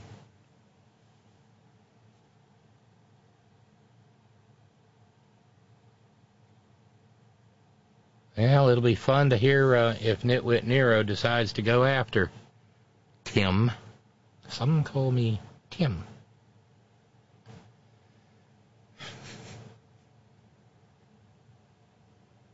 Can't risk another frontal assault at Revit's dynamite. Jeremy in Vermont, neocon, again with the gays and how they affect neocon morons and their belief in Jesus and his love of large governmental control over minorities. Oh, wait, he didn't. Precisely, Jeremy, precisely.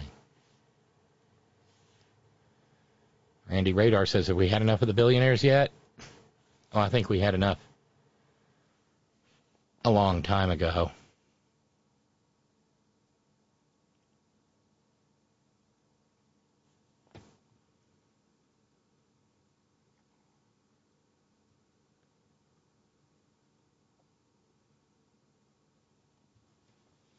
Oh, and I wanted to make mention, this is one of those, this could be like a Trojan horse.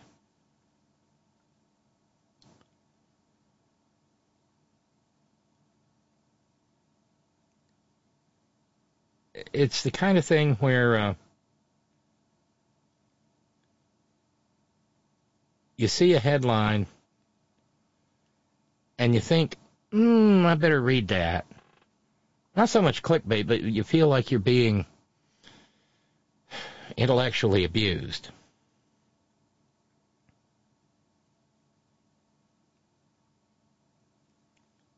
And in this case, it was a story out of, oh, there they are, South Dakota stand again. South Dakota Senator Mike Rounds showing up on the Sunday show with Jake Tapper over on CNN this past weekend. The headline, this was like, Republican Senator warns Congress must take action now to protect Medicare and Social Security. Anytime a Republican says they want to protect Medicare and Social Security, it means it's time to go out and stock up on cat food. Or Jack Mackerel, or, whatever's cheap. And that was the case here. Mike Rounds of South Dakota, talking to Jake Tapper on Sunday, said, in the next 11 years, we have to have a better plan in place than what we do today, or we're going to see, under existing circumstances, some reductions of as much as 24% in some sort of a benefit. A lot of specifics there, huh? So let's start talking now because it's easier to fix it now than it would be to 5 or 6 years from now. All of this because Joe Biden made the Republicans clap for protecting Medicare and Social Security. But the Republican Party has despised Social Security from the moment that FDR signed it into law, and Republicans have told their children, and their children have told their children, and their children's children have told their children's children's children, that someday they, Republicans, will finally restore balance and order to the world and get rid of Social Security and get rid of all of those useless old poors out there eating all the food that wealthy people would like to spend on a new yacht.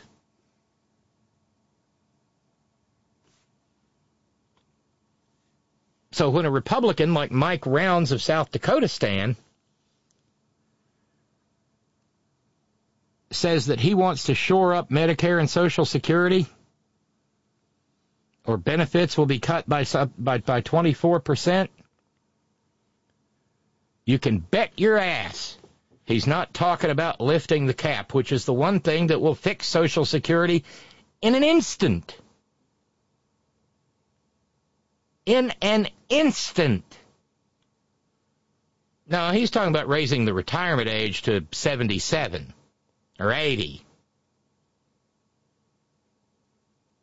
And Medicare eligibility, raising that to maybe 77 or 80. There's been some pushback and call out lately on Medicare Advantage plans. And God, the lobbyists got busy, and the next thing you know, Republicans are all standing up and pledging allegiance to Medicare Advantage along with the flag. Because they do know where their bread is buttered. And they know that in between that butter and the bread, there's some shit. And every now and then, the lobbyists are going to make them eat it.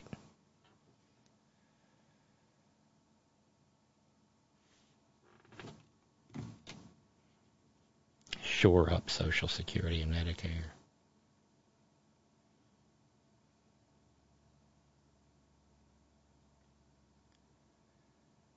And Rounds went on to say, we think that there are possibilities out there of long-term success without scaring people and without tearing apart the system and without reducing benefits.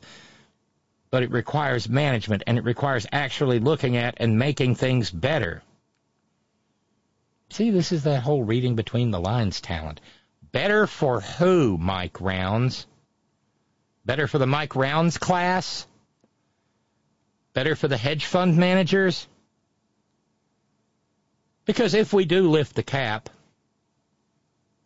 they will squeal like pigs and bleat like goats.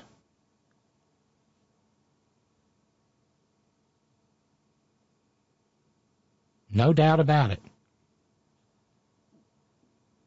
Oh, and thank you to Will in Van Nuys. Hey, Will. Will just met Ralph's challenge, so that means we are down to $975 to go to get caught up. Basically, that's today, Thursday, Wednesday, and $75 worth of last Tuesday. So we're almost a week behind. Thank you, Will. Thank you for matching Ralph's challenge. Speaking of, Jude said, the Dominionists have taken great hold. They come as lambs, was the subject line.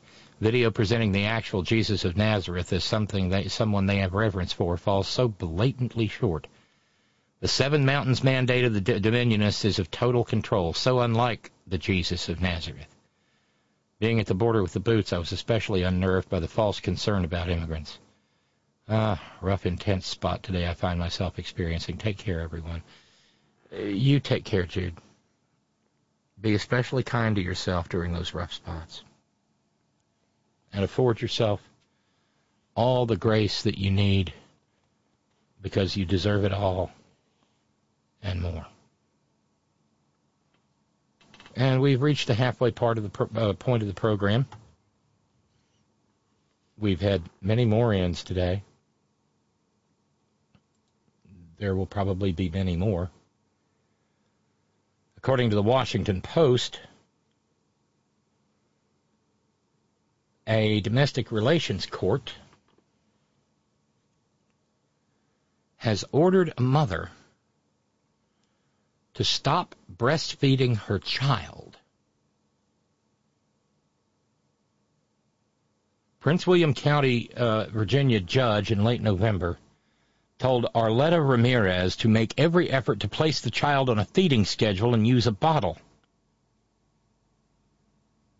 so that this month Mike Ridgway, the father, can have 4 visitation days and overnight visits. Here's the thing. The baby girl has been breastfed from birth and feeds every hour, and that makes it difficult for her to turn the child over. Arletta Ramirez said, "Why are they forcing me to stop breastfeeding? Isn't that her right? Isn't that in her best interest?" No, she's not a fetus anymore. She doesn't have any more rights or interests, Ms. Ramirez. And she and the baby daddy broke up about a month after the baby was born.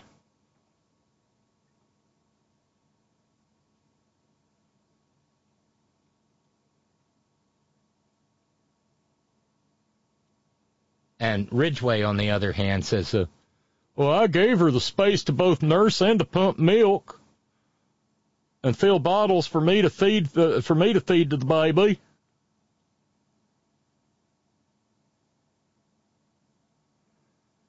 Past the age of 6 months, I will continue to support breastfeeding and bottle feeding our daughter breast milk as much as possible, while also supplementing with formula only when absolutely necessary. That's going to wreck baby's tummy. It's actually difficult, and I've been reminded of this in the last 6 months or so. It takes some doing to find the right formula for any given baby, and there's a lot of misery in finding that. Then again, medical science doesn't matter much anymore, I guess, when you got South Dakota and West Virginia and Alabama, et cetera, making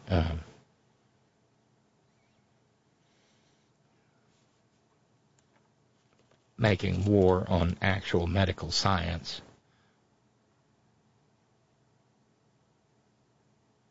But medical science is abundantly clear that babies do best on the milk their mother produces,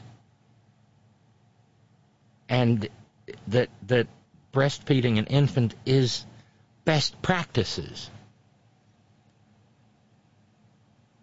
And Mike Ridgway isn't going to bond much with the little girl anyway.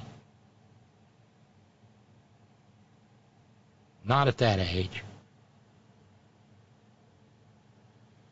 Meanwhile, because blame the woman, this is sickening. Tara Steinert, whom Ridgway chose because probably better to have a woman as your lawyer in this fight, said that Arletta Ramirez was using breastfeeding as a way to salvage her relationship with him. Oh, you gross girl, what?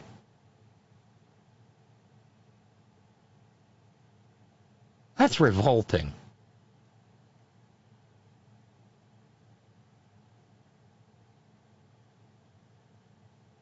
I mean, I presume he was the one who boogied in the first place?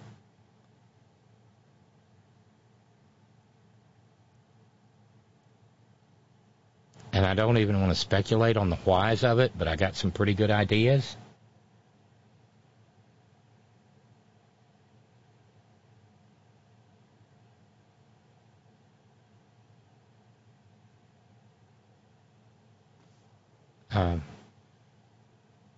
Back in 2017, apparently this is not uncommon. A host at HGTV, Nicole Curtis, was compelled by a court to stop breastfeeding her child when her sperm donor started raising a stink for visitation rights. She said, I had no idea that a judge could say you're court-ordered to not feed your exclusively breastfed child. It's important that children have both of their parents, but preventing me from breastfeeding my child just so she can see the dad is not right. But as long as men are the people in the black robes making these decisions, then again, maybe it wasn't a black-robed man who made the decision on Arleta Ramirez.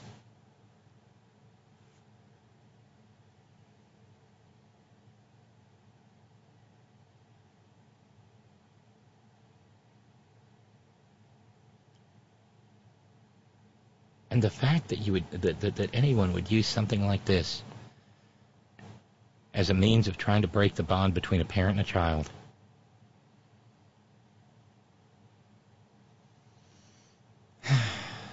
Want to bet that Mike Ridgway's a Christian? Yeah, me neither.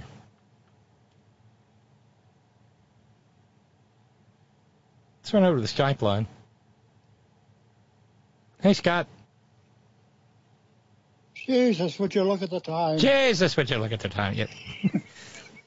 You know, the minute I saw that over the weekend, I giggled and I ran, and I blew it up on my phone and I ran in and I showed it to Annette and she fell apart. I want that clock. Okay, I'm just ready to confess. I want that clock. I think if you Google Jesus, would you look at the time? You can order it on Etsy or one of those places. I would very much like to have it hanging here in the studio. And just for the folks with the with the bronzed plaque underneath that says, "Jesus, would you look at the time?" It's one of those. What is that dark wood? Mahogany. Mahogany. No, it's not mahogany. Pardon me. But it's irregularly cut around the edges. Yeah, it looks like kind of an antiqued pine, really, to me. And it's lacquered real well. And it's got a clock. It's got a clock built in, and a painting of Jesus looking up. Staring right at the clock. Pardon me. The story that you gave about the breastfeeding, was the dateline on that, did you say Prince William County, Virginia? Yes. Okay. Wait a minute, let me take a drink of something here because I've got... You want me to mute you for a minute? I've got the cough switch over here. No, that's all right. I'm going to take a sip of something.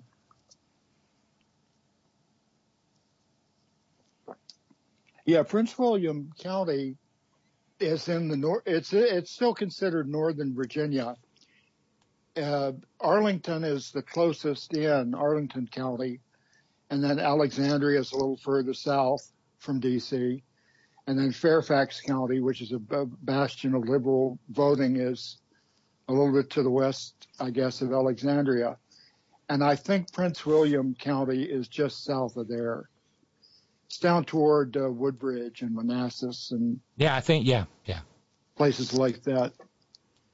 But I just, I'm not a Bible scholar by any means, but in the four Gospels, I am sure the text syncs up pretty well one way or another in the arrival of Jesus. Now, you remember that he was wrapped in swaddling clothes, okay? Yeah. And I'm sure that the King James... That's probably some pretty scratchy-ass wool for that era. Oh, I can only imagine. But you got to figure that Mother Mary... Meek and mild. There weren't no quick trips or fast trips or quick stops. No Rippy Mart. No, none of that. No Wawa. And nature has provided the perfect nourishment source for the child, for the baby in swaddling clothes. And I'm sure that the Virgin Mary, the Blessed Mother, as we used to call her in the Catholic domain, whipped one out when Jesus started squalling, because he was a baby, an infant. And I don't see what the big deal is. But these people, these people. Well, it's okay to these people, those people. Okay, well, anyway, I don't know how much longer I can take it. You're going to have to make an adjustment to the story mix. And I know we need to know what these fools are up to, but it seems endless. It's just leaven it with a little good news or something. And I know there's not a lot of good news, at least on that side of the equation, but God damn, Robin, it works my nerves. I sit here for the monologue. Makes you yearn for a proper regrooving, doesn't it? Oh God, yes. If I have to go down the hardware store and get the equipment to fashion myself, a regroover, I'm almost tempted to do it, or look on a book of matches and send in the coupon and enroll in a regrooving academy, gun repair, VCR repair, and regrooving, and get my by mail diploma. Distance learning. Now I'm telling you and a lot of us like to be as far away from learning as we possibly can be. Yes. That's what's the case with these crazy people down in Prince William. Oh, and by the way, I don't know if you noticed it, but over on Facebook, Claire, our pal across the pond in Marioldi, England. I saw the photo, yes. She said she enjoyed our back and forth there toward the end of the program on Thursday immensely. Well, I'm glad. It's nice to... Because we all just need some occasional, wackiness, zaniness. Well, yeah, wackinesses. There's a place for this. I'm sure that, Jesus confounded the scholars and the scribes and the Pharisees and the Sadducees and all that crew in the temple as a child. What was he, like 13 or something? And I'm sure Jesus did his share of knock-knock jokes. And I'll bet you he did them really well. I can't think of an example. Well, I can. Kurt Vonnegut always said he thought that that Jesus was sarcastic and comedic, and he said Jesus' best one-liner is, the poor you have always with you.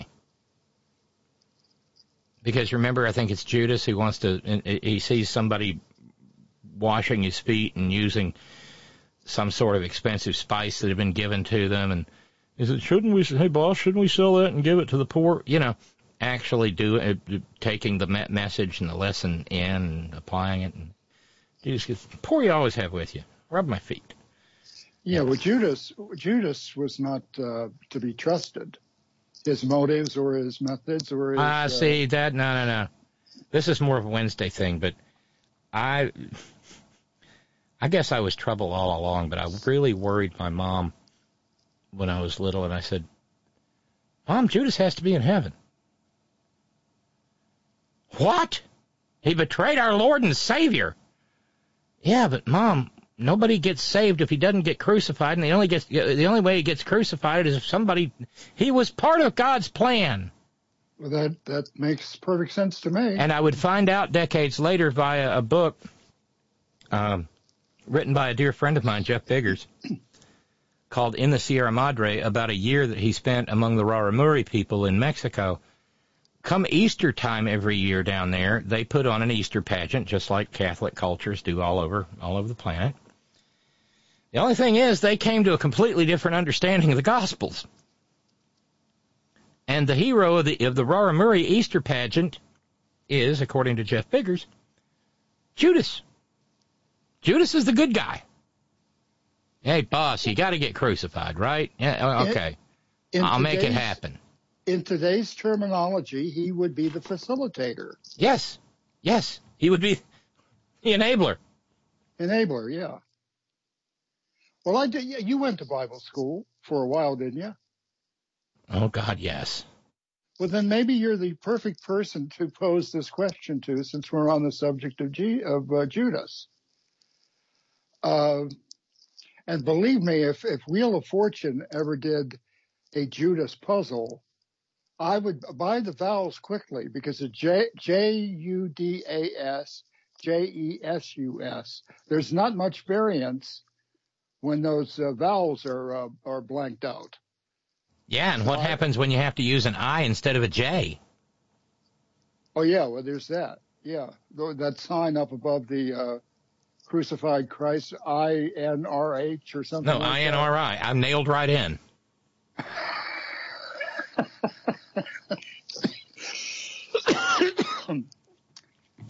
I'll tell you a story about the third grader was in public school. The little boy was just trouble for every teacher he ever had. So even though they were Protestants, the parents forked over the money to enroll him in private Catholic elementary school. And on the first day he came home from the first day of school, he came home from school with a note for his parents, and the parents opened the note. Was the kid's name Little Johnny by any chance? Well, it may have been. It may have been. And with a note from the nun, his teacher, complimenting him on his wonderful, almost angelic behavior on his first day in Catholic school. And the parents were amazed because this little kid, Johnny, was just a unrighteous terror from preschool to kindergarten to first grade to second grade, and now he's in the third grade. And they just couldn't figure out. So they sat him down after dinner to inquire further, and they said, we're very proud of you that the teacher, good sister Lollipop, sent you home today with this complimentary note. How do you account for this dramatic change in your behavior, little Johnny? And he said, well, I got there and they showed me where my desk was, and I put my books and pencils and color and sticks away, and looked up on the wall, and there was a man nailed to a cross. And I figured these people aren't fucking around. So these people are playing for keeps. So anyway, and that little third grader grew up to be me. I know that we use the name Johnny, but that's poetic license or something. No, okay. Little Johnny joke, I had my third grade sister, not my sister, she's my biological sister. My third grade teacher initially was a nun called Sister Osmana. I don't know if, not Amana like the freezer, Osmana, Osmana. And she was like 3 days older than Moses, okay? And apparently my adult uncle Ted had her as a teacher when he was in third grade, to give you some idea of how old the woman was. And this was in, third grade would have been 62 going into 63. Fall of 62 and spring to the spring of 63. And she took ill about 2 weeks or 2 months into the school year. And we had I think my first civilian teacher, and I'll see if I can find a picture to send, Miss Fitzgerald, who was from New England, who was a cousin to President Kennedy and all the other Kennedys. And if I ever find the picture and send it to you, you will see the family resemblance. But she was from the Fitzgerald part of the Kennedy clan. Lovely lady, and she's one of those teachers, and there are very few of these, that as an adult, if they were still around, I would like to contact them and thank them for the positive influence, that they had, in my growing up years, my Wonder Bread years. Yes. But anyway, I got off on that tangent. I didn't mean to. No worries. I honestly didn't. But yeah, getting back to what I was saying before, it's like it seems that the drumbeat of madness is more relentless than it has ever been. And that's one reason why I think people are not, we're between 4 years of Trump, well, 5 years, 5.5 years, if you consider going back to the escalator ride going forward. So you got roughly 5 years of Trump madness, and then you have a good 2.5, 3 years of the COVID thing. It's no wonder people are just feeling beaten and beleaguered and bewildered. And this would be the time. To me, isn't it the perfect time for people to come together and agree on what they can agree on and work out the rest later on down the road? I mean, or am I being too Pollyanna-ish? Oh, well, you were our resident optimist once upon a time. Yeah, kiss that goodbye. That ship sailed and sunk. It certainly has. I got to take another sip.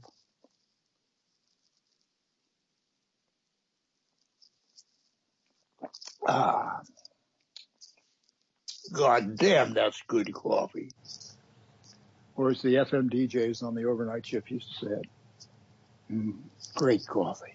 Great coffee. Yeah, I was one of those. Now another hour of Gordon Lightfoot on KWFM, FM. By request, Stairway to Heaven. Back in a minute. Yes. What was that? All of our music was on carts at this one station where I worked overnights. And there was a tune that I could actually put on, dash out the door, lock it behind me, get in the car, drive a block and a half to the Quick Trip. Get a pack of cigarettes. And other essentials. And get back. And I know you're not supposed to leave a federally licensed facility. But we all did, didn't we? Yes, we sure as hell did. Some of us climbed out on the roof to smoke a cigarette because there was no smoking in the gospel voice. Well, yeah, I could understand. Well, the Mormon station where I worked, the Bonneville station, didn't allow smoking. And I told you the story of getting locked out on a Sunday morning of the facility because I didn't take my password thing. Yes. To punch out the code. And the only other human in the building was the lady over on the FM side. And I'm sure it was during the top of the hour NBC News. And I went out, had my Territon 100, and went to reach for my wallet where I kept the key card code, which I had left on the console in the studio. So it's doing me no good outside with the news on the hour, the moments of that dwindling down to a precious few. And to this day, I don't know exactly who called, but somebody apparently figured I had dropped dead or something and called the FM lady to have her go do a welfare check on me. But, God, the adventures. It was magic. It was a great time. So I wish radio would be more like it used to be. Yeah, but I've never yet seen a PC lock the door behind them and go get a pack of cigarettes. I mean, that's the problem. A what? A computer. Oh no. That's actually the ruination of radio falls under two main areas: consolidation, deregulation, and just those two things. That's done more to fuck up a really decent industry, which has a place in local communities. All the stations, even now in this year of 2023, are technically licensed in the public interest, need, and necessity. Now, they don't focus on that and haven't for years. But how well are these local stations serving the communities, piping in like 90% of the programming and having the attitude and opinions expressed skewing a certain way? You kind of alluded to it with some of the Fox News viewers. You get a steady diet of that for 15 or 20 years. And even if you weren't terribly warped to begin with, after 10 or 20 years of that crap, if that's the entire bank of your knowledge, then you're pretty well screwed in terms of your relationship with reality-based reality. Or am I putting too fine a point on it? No, you're not. You are not. I mean, this is just a. We're in a cultural mess because I've got. You know who Candace Cameron Bure is, right? Candace Cameron Bure. Yeah, she was one of the adorable kids on Full House, and now she's saying cancel culture is real.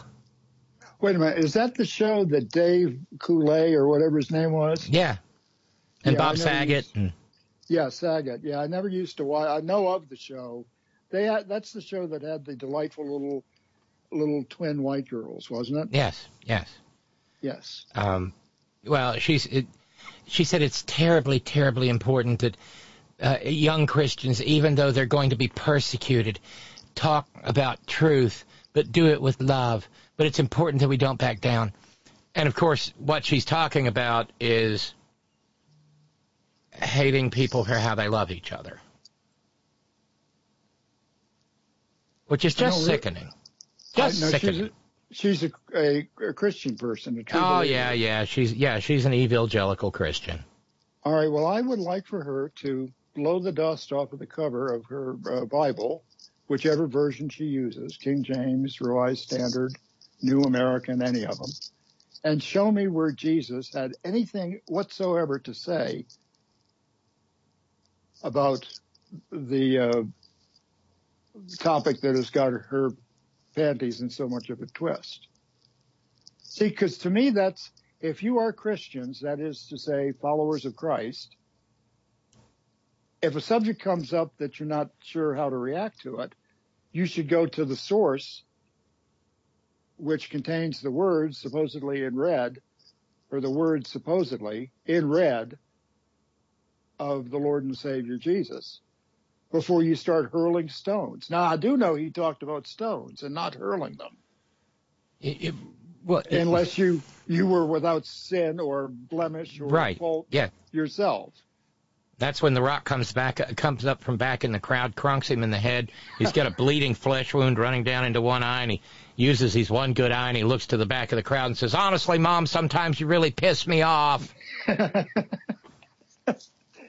And isn't there an incident where he's at the beach with the 12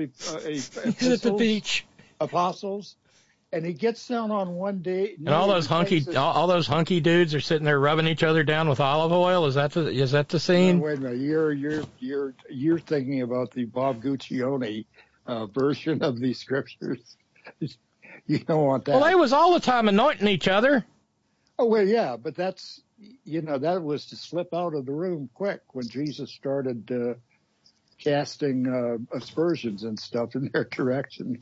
Judas was the slipperiest of them all. He was like... it's right there in Matthew 25. He says, you all are so dumb. Because he's just gone through the whole business about house the homeless, feed the hungry, clothe the naked, visit the suffering in prison, and the first thing that those idiots can come up with is, yeah, but when we die, who's going to sit at your right hand? And is that person going to crown? And you can read just right there, the frustration. Oh yeah, you all get crowns. Well, why do I talk? Why do I even bother to explain shit to you people? You're fucking morons. Did you just you people the disciples? Yes, you people the disciples. Well, when you think about it, they're not a bright lot.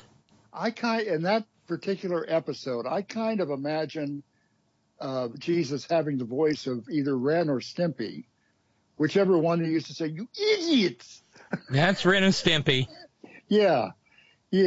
So where's your Moses now? Oh, there's never a bad time to drop in Edward G. Robinson. Yeah, Rico, where's your Moses now? It's Curtains for you. Oh, they're adorable. Curtains for you, Rocco. Or is it Rico or Rocco? I don't know. No, Rico is Giuliani's code name in the Federal Register. But anyway, Jesus. God damn, I'm free associating. Jesus, look at the time. Oh, Jesus, look at the time. You got to stand with that brogue. Oh, by the way, I need to mention here, because we're in the final hour of the program this evening, we can actually make a big dent in the hole. Our anonymous friend has put forward a challenge, a 2-for-1 tripling challenge. If we bring in $150, it's going to get 2-for-1 matched up to $300. So it's a chance for your 5 to become 15, your 10 to become 30, etc.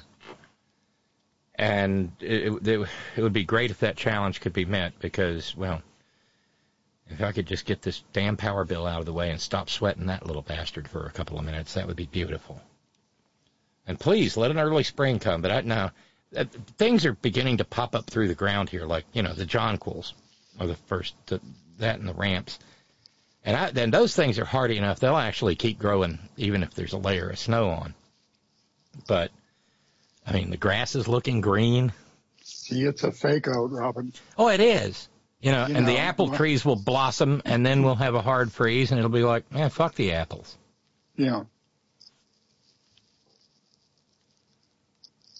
So, but maybe that'll provide some respite from the power bill if we can just warm up and we can turn some heaters off. Well, I don't mean to brag about. Oh, you're going to do it. Yeah, I know. I got a message from San Diego Gas and Electric telling me that the little bonus, the kickback that we get twice a year, which is normally March and September, is going to be applied to the February bill. Why don't more states do that? They don't have that kind of money? Well, no. I mean, West Virginia's sitting on a $1.25 billion surplus, but we're probably going to use that on, make West Virginia great big old Governor Jim Justice's tax dodges. Yeah, or defense fund. But I forget what the deal is, and this has been going on for several years, where apparently it has to do with a rebate given back to the customers, the ratepayers, because of something that California has done. It's about somebody an entity using alternative, like more green fuel or resources. And it's like it's an attaboy or an attagirl for all concerned, because our state is leading the way in being responsible consumers and energy generators is what it amounts to. So no, I wouldn't expect them to be doing it in the land of coal or in another part of the country where it's the land of oil. But out here where we kind of take a leadership role in doing things responsibly, and not just for the benefit of the poor or for the left or for the right or anybody in particular. If you're a ratepayer, California, in conjunction with the, and there may be other power companies in the state that do this as well. And it's a nice little treat to see that people are behaving appropriately when given the chance. But the problem is, in a lot of the country, that's the last thing your state legislators or governors or organizations and utilities, that's the last thing they're going to do, because it's too much like right,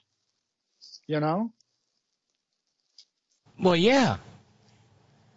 I mean,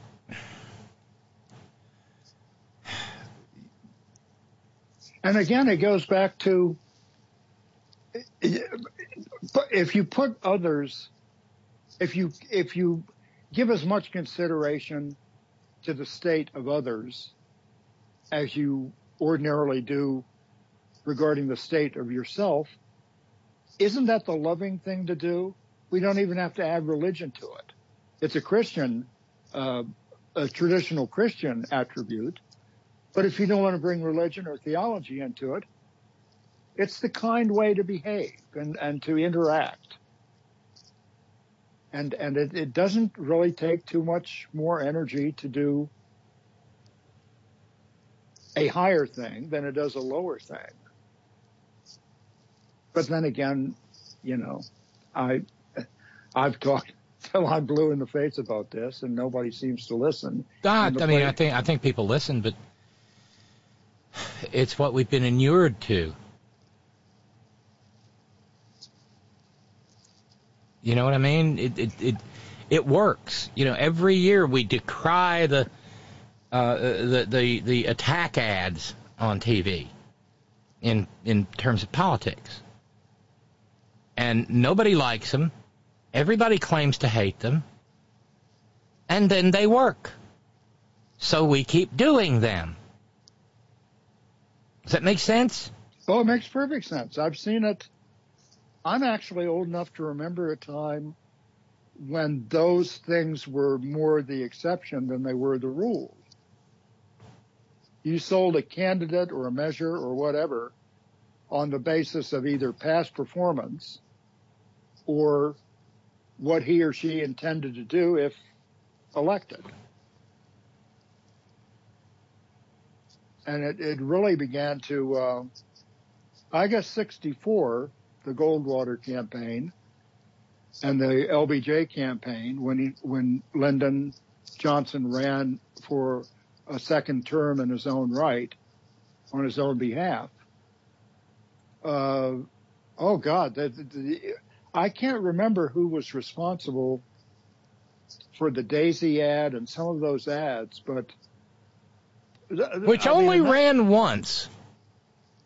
Well, the Daisy ad ran once, but there were some others. Yeah, I know, but the Daisy ad ran once, but is forever cemented in political lore of this nation. Yeah, and it was overkill in the sense that you really didn't need to go out on a limb like that and bash Goldwater with that particular hammer. I mean, his motto was in your heart, you know he's right. And the alternative to that was in your guts, you know but in your guts, you know he's nuts. Right, yes. And later, he redeemed himself in a sense by paying a visit along with Hugh Scott of the Senate and John, somebody of Arizona, a congressperson, paid Nixon a visit about a week before he resigned, saying, look, you got to go. You got to go. We've run enough cover for you, and we can't do it anymore. I think Goldwater's words were, Nixon was saying, how is my support in the Senate? And Goldwater's response was like, damn few senators, and I am not among them. Yeah. The stalwarts in the Senate. And basically, you've got to just be straight with people and say, look, you fucked up, Dick, and it's time for you to go. And, of course, we lived through 4 years with Trump when nobody had the courage to say that to him. Oh, no. Because he knew he had a firewall in the Senate. Well, and see, that's the problem. That's the problem. It's like that saying of Mark Twain's that I like so much. Always do right. It will gratify some and astonish the rest. There's a deficit with our doing of right in the precincts of power and just in our society generally. Yeah, and Randy Radar points out, if candidate Fetterman hadn't run negative ads against Dr. Oz, we'd have Senator Oz by now. That may be true. But I don't know if it's actually running a negative ad when you run the guy's own video talking about shopping for crudités at a grocery store that doesn't exist. Yeah, I wouldn't say that's negative. That's just basically. I'm thinking more in terms of what, what was done to John McCain in South Carolina. Did you know he has a black baby? Oh God, and I was no great fan of McCain. Nor I, but I mean, you have to take note of it for what it is. By the way, the Daisy ad, because Theo knows everything. The ad was produced by Tony Schwartz, primarily for Lyndon Johnson. It's about as subtle as an LBJ political ad could be expected to be. Mm-hmm. And then back to the breastfeeding discussion. George, and this is cowbell material. I mean, this is real big cowbell material, George. I hope you know what you've done. Hey, Scott. When Mary was breastfeeding Jesus every hour and she had to change sides, did Jesus turn the other cheek? Is that quality or what? That's great. That is cowbell worthy. I like that. Yeah.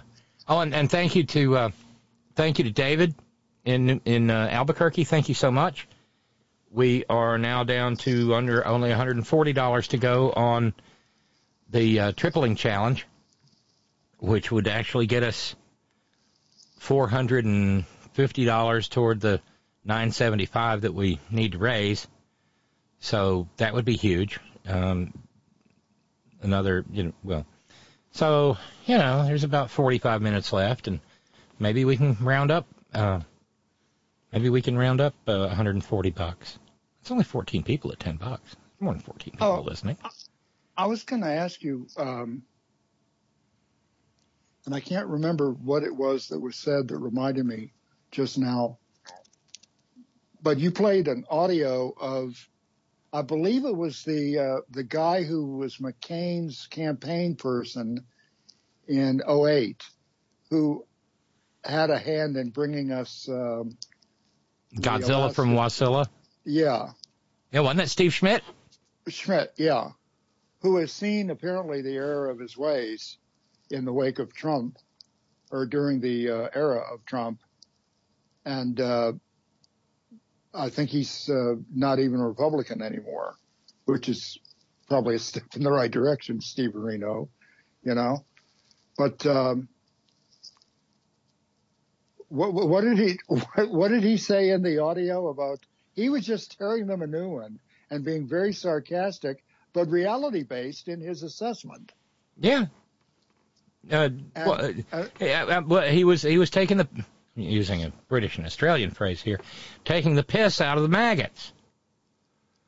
Well, that's a horrible job. I hope it pays well. It's I don't even know if I can find the story again now, but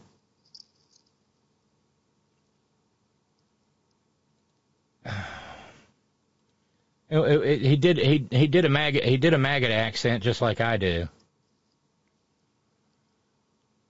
Oh, and by the way, Carrie Lake, the maggot lady who keeps claiming that she was done out of the governorship of Arizona. Oh, God. Will she ever shut up about that? No. But she was there at the Super Bowl. God knows why. Maybe at the invite of Rupert Murdoch or somebody. Who knows? But when everybody else stood for the second song, the one that Marginal Trailer Lift Every Voice and Sing, she decidedly remained seated because she could not be photographed standing for what is informally referred to as the Black National Anthem. Now, she's not currently in office doing anything. No, she's out there barking and grunting about how they done election frauded the governor's race away from her. Yeah, but doesn't she want to run for a Senate seat? Oh, she probably will run for Senate in Arizona against Kirsten Sinema and the Democratic nominee. It just troubles me that we've gotten to this point. It just troubles me. And I don't know what to do about it. There's nothing that really can be done about it, except just continue doing the right thing, call them out on their horse shit, and encourage friends, neighbors, associates, relatives, and strangers on the street if you have to, that there's a better way to proceed. And they're not giving a good example. And I think people, maybe we broke the spell with, with the election in 2020 and then the midterm. What the hell? Fire truck. Must be bad going out the road. Happens every now and then. Oh, dear. Is one of them yellow ones or is it a red one? No, ours are red mostly. See, I don't think that the yellow ones ought to be allowed. I don't. It's like firefighters, I should say. Do you know why fire engines are red? No, I don't. Well, 2 and 2 is 4. 4 times 3 is 12. 12 inches makes a ruler. The famous ruler was Queen Mary. The Queen Mary sails the ocean. The oceans are full of fish. The fish have fins. The fins fought the Russians, and the Russians are always red, and fire engines are always Russian. Well, you've run rings around me logically. Makes perfect sense, doesn't it? It makes perfect sense now that you explained it to me, Robin. I'm going to have to listen to the replay and jot that down because that's worth repeating. 2 and 2 is 4. 4 times 3 is 12. 12 inches makes a ruler. Famous ruler is Queen Mary. Queen Mary sails the ocean. Ocean's full of fish.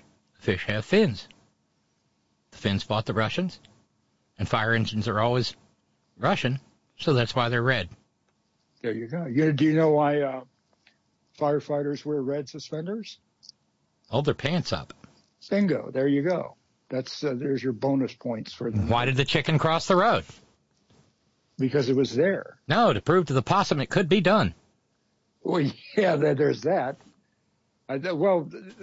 Things are. You talk about the state of interaction politically in this country today. You can't even do the old joke, why did the chicken cross the road, with getting arguments from some right-wing chicken about you questioning his motive or her motives. That, or, why we got to be talking about all these woke roads. Yeah, there's that. And that's communism. That's another thing. Who came up with this woke horse shit? Well, hold off. Woke was just a shorthand phrase for being enlightened as to the state of American history and affairs and what it means to be black in America. Well, okay, the question should have been, who came up with this anti-woke horseshit, is what I meant to say. Christopher Rufo, as far as I can tell. He's the father of all right-wing batshittery right now, to the point that he's been put on a college board of governors by Ron Monkey Up DeClantis down in Florida, even though he's from the Manhattan Institute, which I think is in New Jersey. Did you say batshittery? Yes, batshittery. Would that include areas of nut bucketry and dumb fucketry? They share a common border. Yeah, okay. It's rather porous, really. I'm sure, yeah. No, they don't question you much at the borders. You batshit? No, I'm not fuck.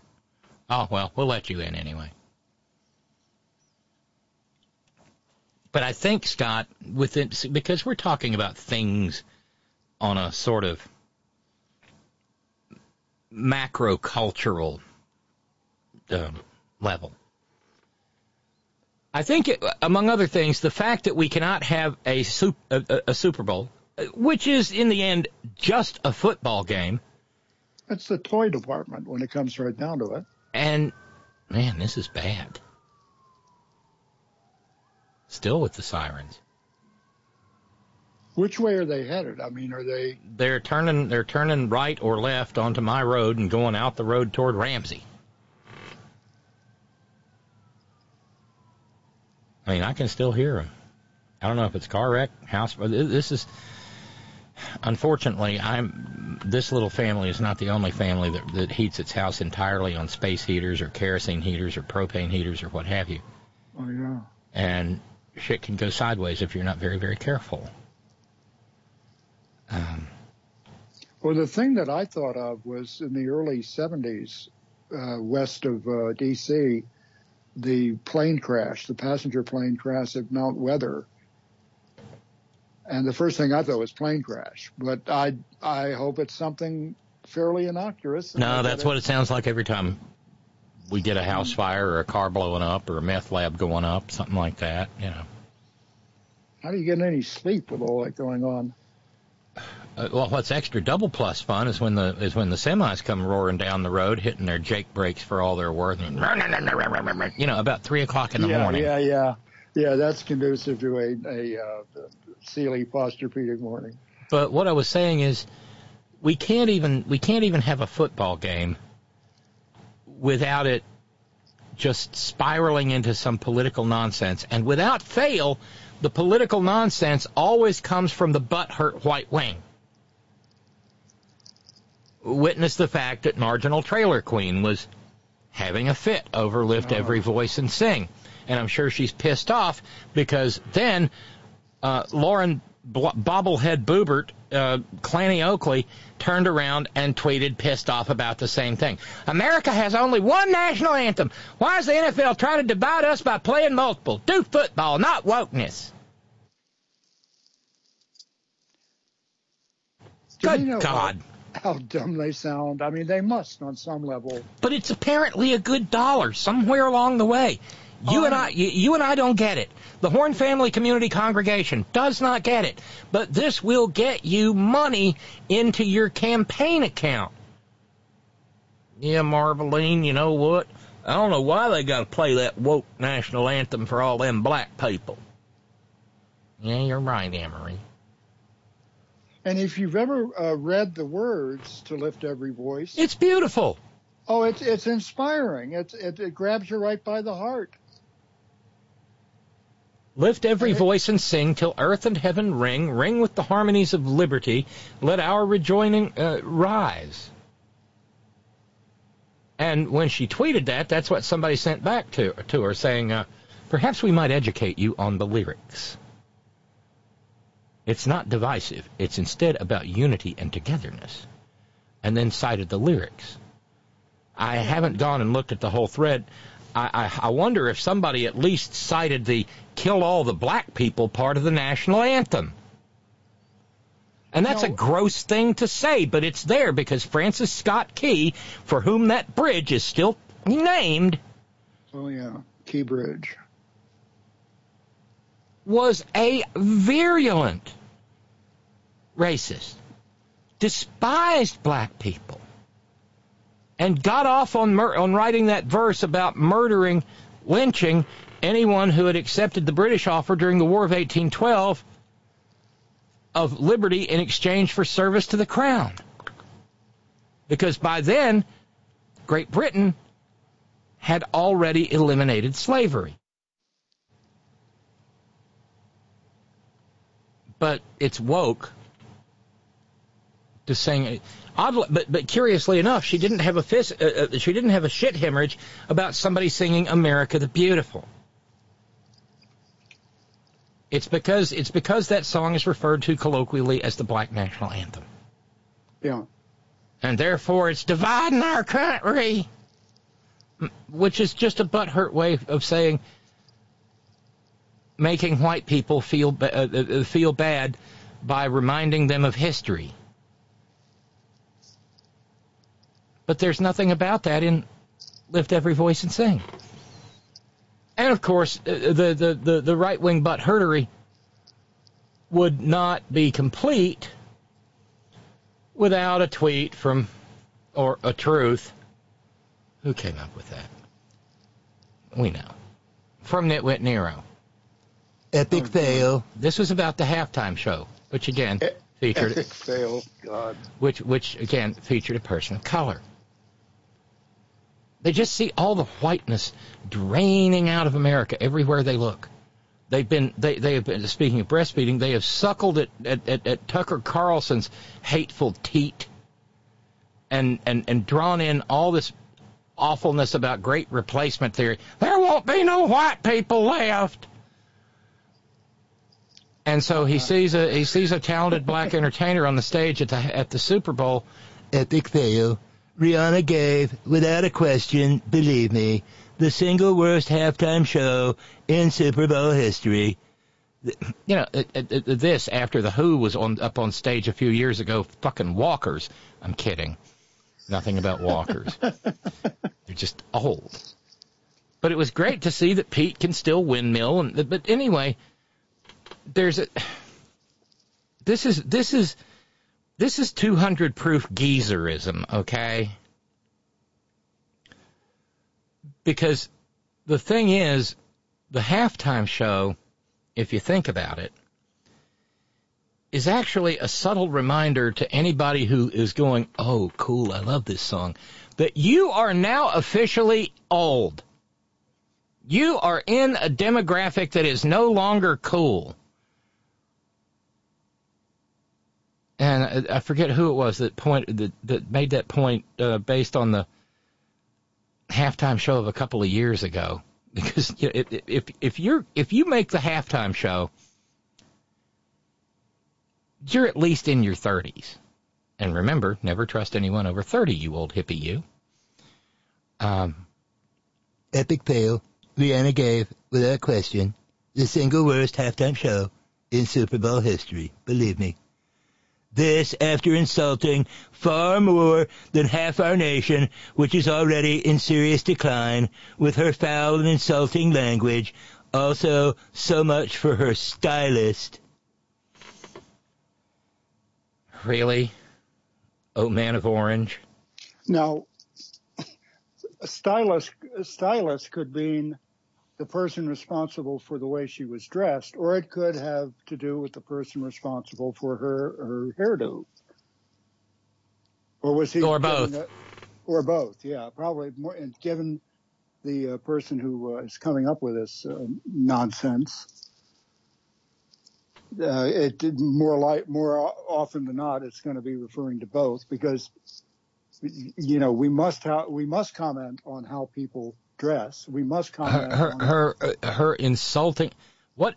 More than half of insulting far more than half of our nation. Well, what did he quote her? What did she say? Because I must have slept in that day, because I don't recall. I missed the insulting and provoking language too.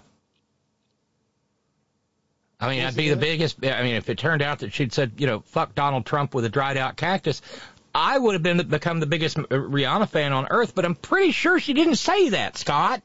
Well, the natural response to that is ditto, to quote a fellow with a pineapple stuck somewhere uncomfortable. Oh, and by the way, George in Coursegold said, you and Scott are delightful. Thanks for the cowbell. I was afraid it was a gnur. It was not a gnur. Oh, no. No, that was perfect. Did Jesus turn the other cheek? Yeah. That's another cowbell. Just because I got to think of it again. But so now we are down to $90. $90 to go on the tripling challenge that will knock off $450 of our $975 fundraising haul. Thank you, George. Thank you so much. And by the way, as to why did the chicken cross the road, Theo says, I once watched a chicken cross a road to get from the right side to the left. Evidently, it was a political expression. It could be. And Brendan reminded us, listen to a song, back to the Judas thing, listen to a song by Brit lefty musician Leon Rosselson called Stand Up for Judas. The first listening usually scares even recovered Christians, but give the lyrics a good listening. Stand Up for Judas? Yes. I'm going to look that one up, because that sounds like... What is the thrust of the song? Well, it's a secret. You have to listen to it. Okay. Brendan says, "Peace, lady. Peace, Brendan." Now, what is the name of the artist? Leon Rosselson. Rosselson. Leon Rosselson. What type of music? You're asking me things I don't know. I was not provided with this. Well, all right. I thought maybe it was an artist that you were familiar with. I mean, No. I'm not. That's new to me, too, and I'll be listening to it after the program. Stand Up for Judas. And as Flavio puts it, Rihanna. While I'm not familiar with Rihanna's music, I'm from the 80s where we had Prince. Great line, Flavio. And what I heard didn't move me. The fact she dug so deep under the orange one's skin instantly endeared her to me. Precisely. But then again, he probably didn't give a shit, Flavio. She could have done a medley of Stephen Foster numbers, and he still would have had. I don't know why you had to. Oh, the sun shines bright. Right. Oh, my. No, I know the lyrics to that, too. Don't go there. The 19th century was a hard time for lyrics. Music, that particular tune, my old Kentucky home, music to wax your turtle by, is what I always think of. Look at the shine on that turtle shell. Jesus, would you look at the time? Let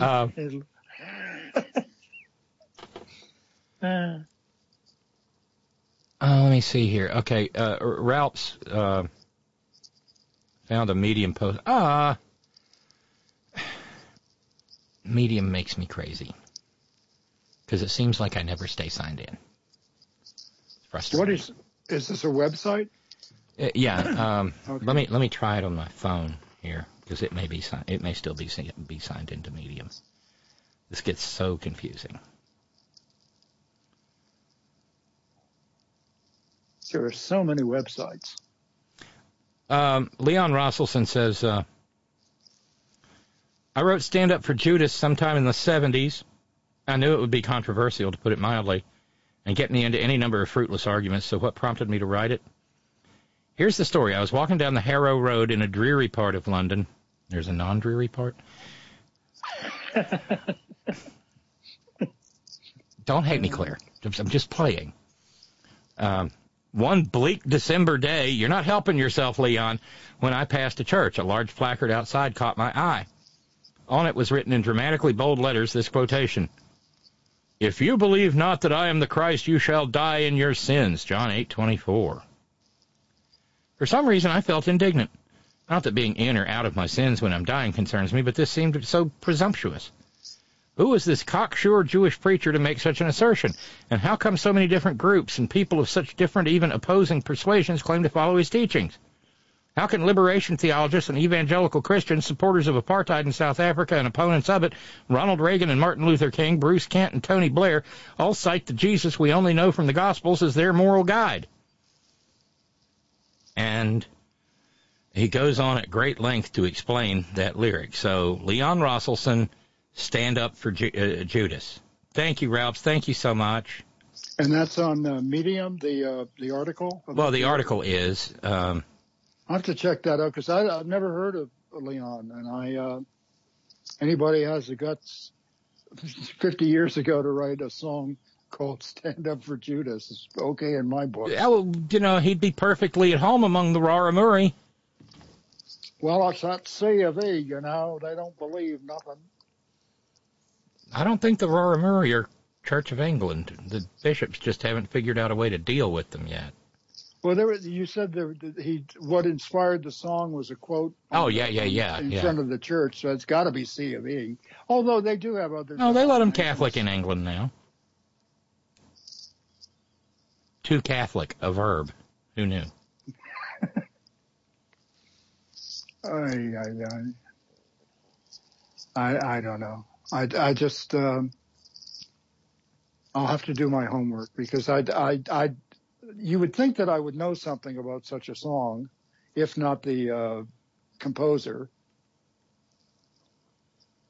So I will have to do a little bit of research and find out more. And I definitely want to hear that song because think of one of my Bible thumping friends and maybe post it, and maybe they'll happen upon it and get all steamed up. No, you're just trying to needle them over their whoobies. Well, I don't hold back usually. I mean, I try to stay civil on Facebook. I do endeavor to do that because A, I don't want to get banned, and B, I want to not add to the problem. But sometimes you have to make a point that's valid, because I do have some people I actually have a couple of people on my meager little friends list who are Republicans and who more than likely the first time around voted for Trump. And I have no hesitation when it comes to letting them know that there are other ways of thinking of things than the way that they do. And I've actually had people, unfriend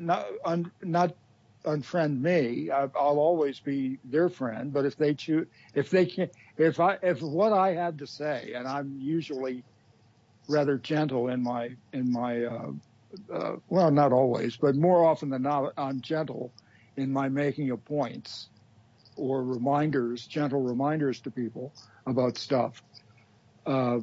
It's their decision, but I'm not going to unfriend somebody, even if they post something that I disagree with. I may mention it, but I'm sure as hell not. They wouldn't be friends in the first place if they were that easily abandoned. Well, yeah, true enough. So I just saw this. I mentioned earlier that AOC pushed back on the stupid Friends of Jesus ad.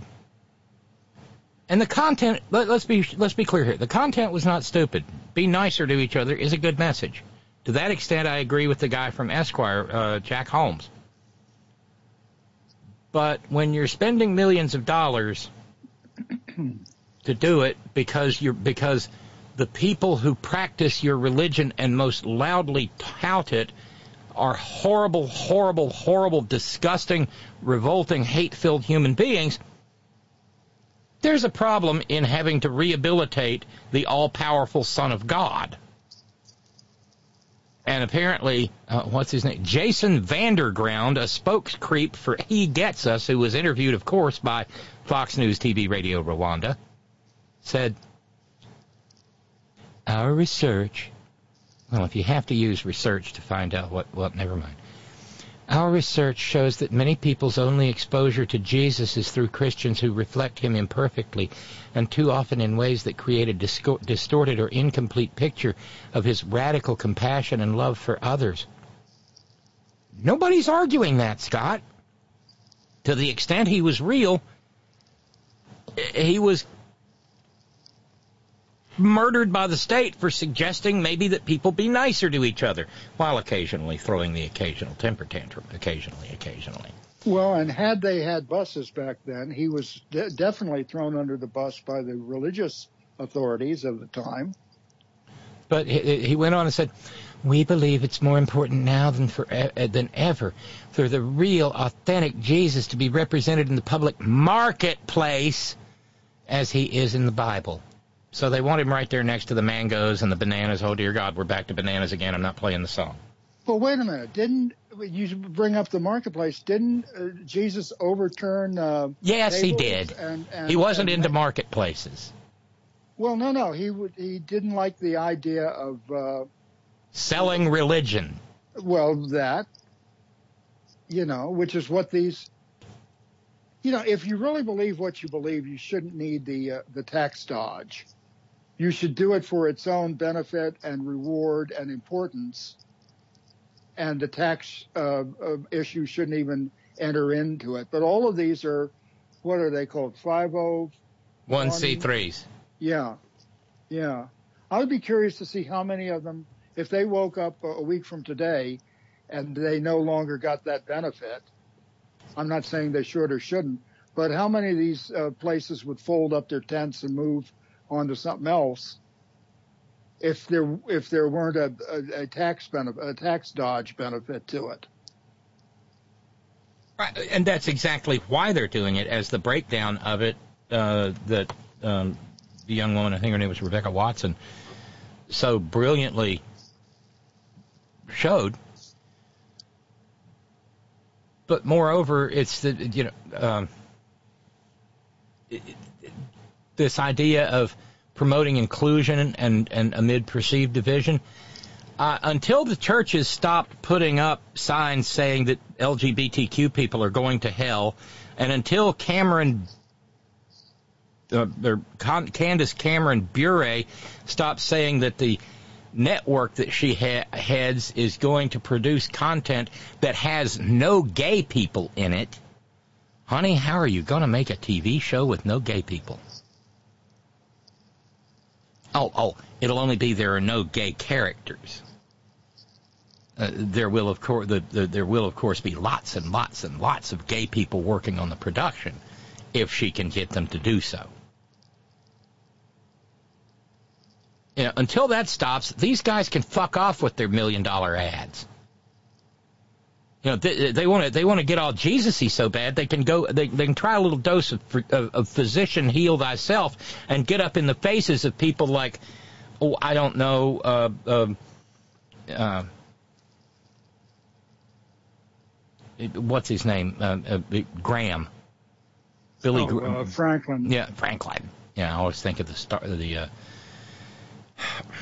Twilight Zone episode with the one-armed bandit that spoke to Franklin, and it always sounded like Falling Money, Franklin, until he and the machine go out the window of the hotel in Vegas, Franklin. Yeah, but no, really, he gets us, motherfuckers. Why don't you go after Franklin Graham? Go after Kenneth Copeland. Go after Creflo Dollar. Go after the freaks at Falwell University. Okay, go after Bob Jones University. Go after Oral Roberts University. All of these places that have strict religious condemnations of people based upon how and who they love. Go after them. The rest of us are doing just fine. Maybe if the ad had been fonted, this ad is aimed at Republican Christians. Because the liberal and the progressive left are not running around calling for bills that would kill people by taking medical care away from them. The liberal progressive left is not out there trying to limit a woman's access to control of her own reproductive system. Everything that those ads were complaining about were things that fucking Republicans are doing. Yeah. You know, this Vanderground dude said, what could possibly be louder and more powerful than hate? Love can, but not just any love. Confounding love, unconditional love, sacrificial love, the love we see in Jesus. What if we tried to love our enemies the way Jesus loved his? How would it change the tenor of our conflicts and our conversations? Well, I'm sorry, I don't have superhuman powers. And when my entire state government is hell-bent on my elimination, I don't know how to look at them and say, well, you know, you want me dead, but I love you anyway. The very content and tone of the ad flies in the face of them loving their enemies, doesn't it? I mean, yeah.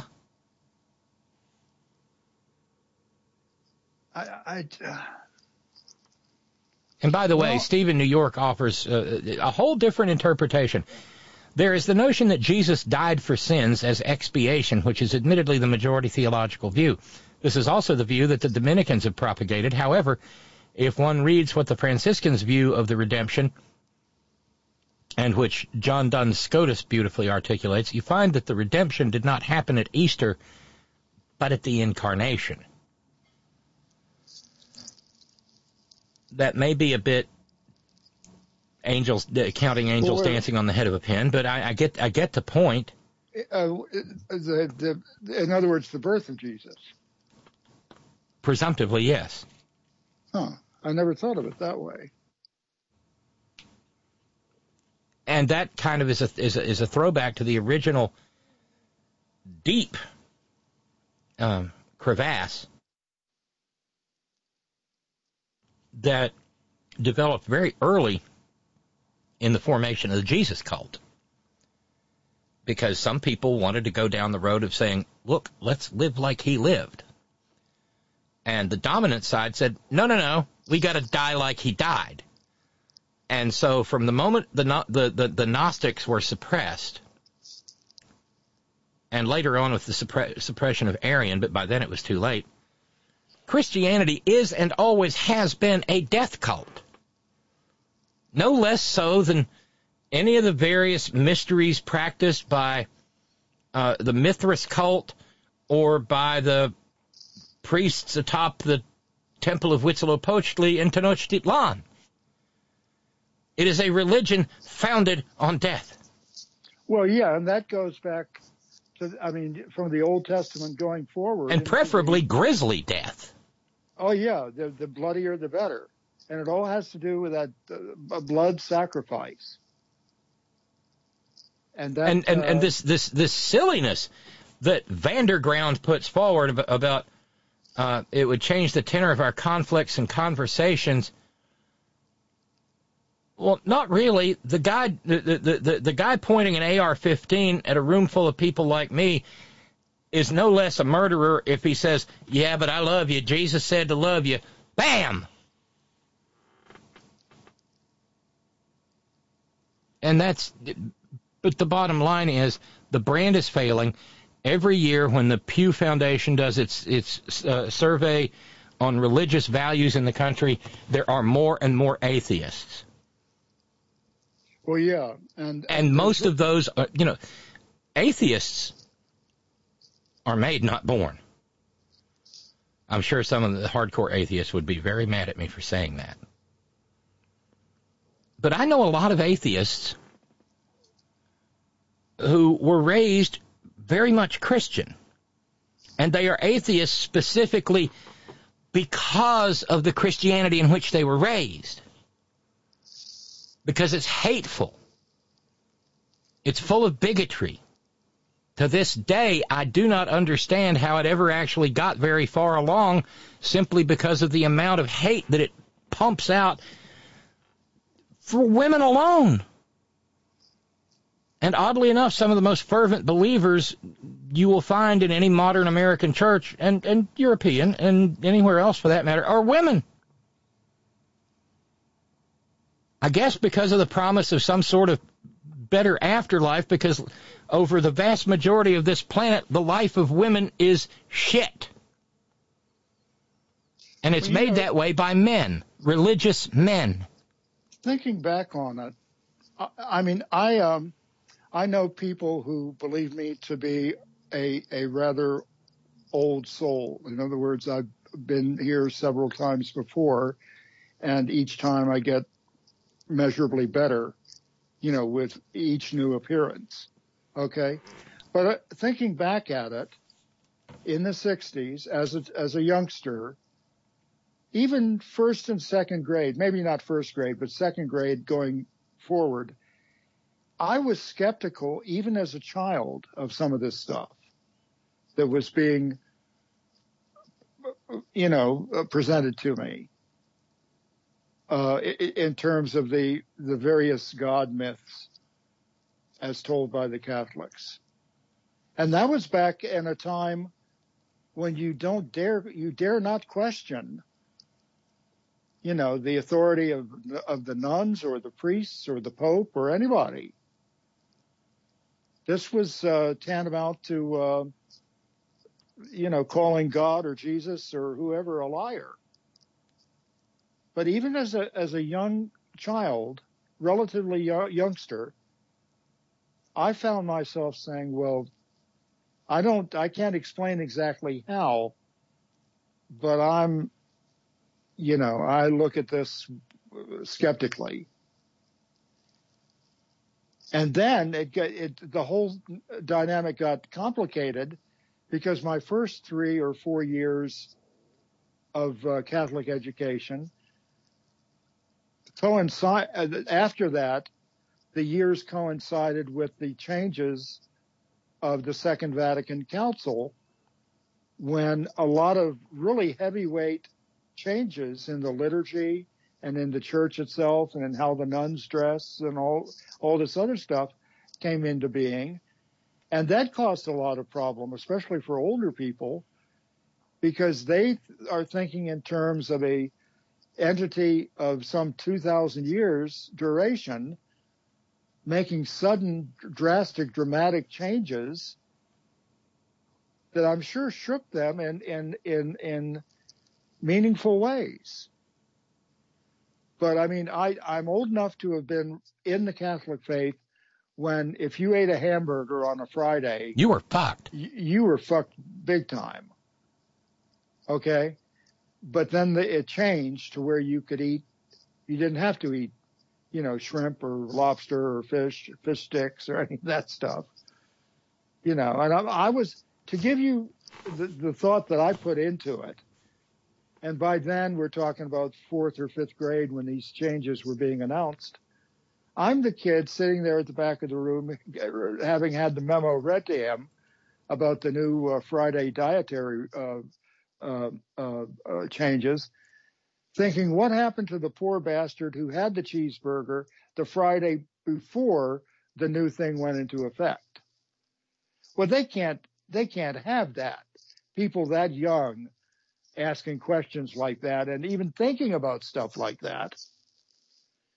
And ultimately, I had to leave the organization because I just, there's only so much nonsense that you can expose yourself to willingly. And that's the problem with the people on the other side of the aisle, politically and culturally and religiously and all other ways. There's nothing more dangerous or demented than someone who believes their own bullshit. I mean, really actually believes it. Would die for it, And you've got to, on some level, you've got to take those people seriously, in the sense that they really mean what they're saying, and they're more than willing to prove it to you, even if it's not healthy for you. So I don't know where I was going with that thought, but you get what I'm saying. Yeah, I do. And I want to, I'm going to take a couple of extra minutes here. Maybe somebody's will want to help finish the challenge. We're down to $90 to go, which would be super huge. First of all, Clarence jumped in and explained what it was that made Nitwit Nero hate Rihanna so much. It's actually a story from today's Fort Worth Star-Telegram. Rihanna spray paints anti-Trump message at iconic Cadillac Ranch in Texas, photos show. And bless her heart, I mentioned it earlier, and damned if she didn't. Fuck Trump, the pop singer spray painted at Cadillac Ranch in Amarillo, Texas, according to pictures she posted on social media. Because there's 10 Cadillacs that are buried in the ground, and people are invited. It's an art installation, and people are invited to come and paint on them. And so she went there and painted "Fuck Trump."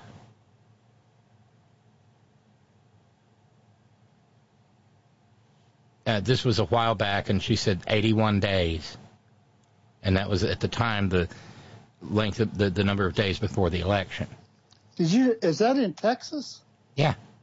I didn't realize that. I know. And she also at one point said when he wouldn't call the mass murders in El Paso and Dayton, Ohio, acts of terrorism, back 2019, she said Nitwit Nero was, quote, the most mentally ill human being in America right now. And she also went after him for using her music at his rallies.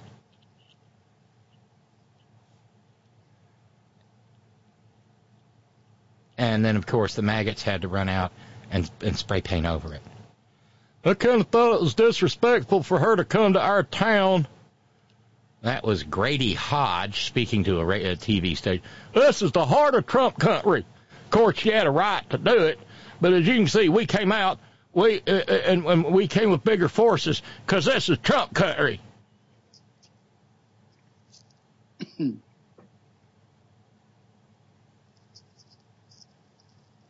So thank you, Clarence. Thank you so much. And I want to give a little shout out to our dear sister Haley. Haley did a thing today, and I'm proud of you, girl.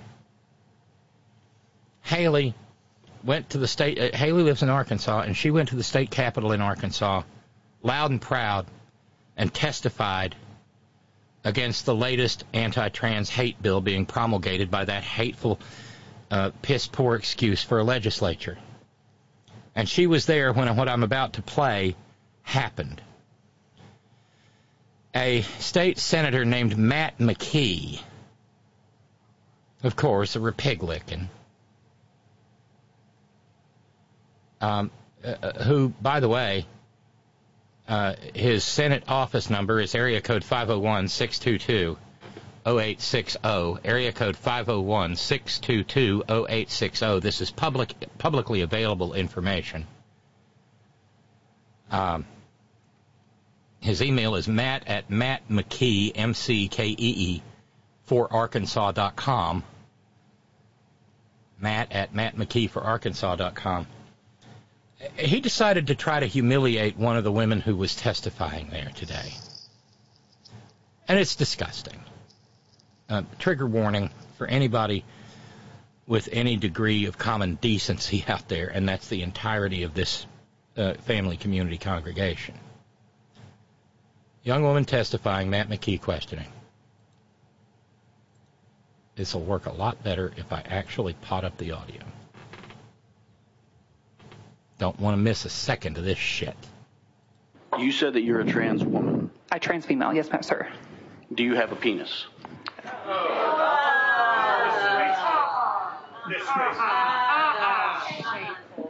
That's horrible. You're the one that brought that into the discussion. You said that. What a fucking pig. Now, for starters, we can go down, and nobody wants this, a lengthy digression. Just no. He had no business asking her that. That was of no relevance whatsoever. And the man is a disgusting sack of shit. Is he asking anybody else sitting there? Is he asking his cis colleagues whether they do or they don't? By the way, are you working from video? Yeah. Or audio, just audio? Video. I would be curious the reaction, and I think it's worth playing the reaction of the people who were there. I would like to hear the breakdown, because that's so horrendous. You would think the people on his own side would say, geez, what the fuck's wrong with you? Well, I don't know. There's a lady wearing a cross necklace who doesn't appear to be too happy about it. You're a trans woman. I trans female, yes, ma'am, sir. Do you have a penis?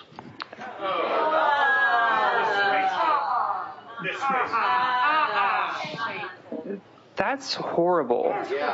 You're the one that brought that into the discussion. No, she didn't. No.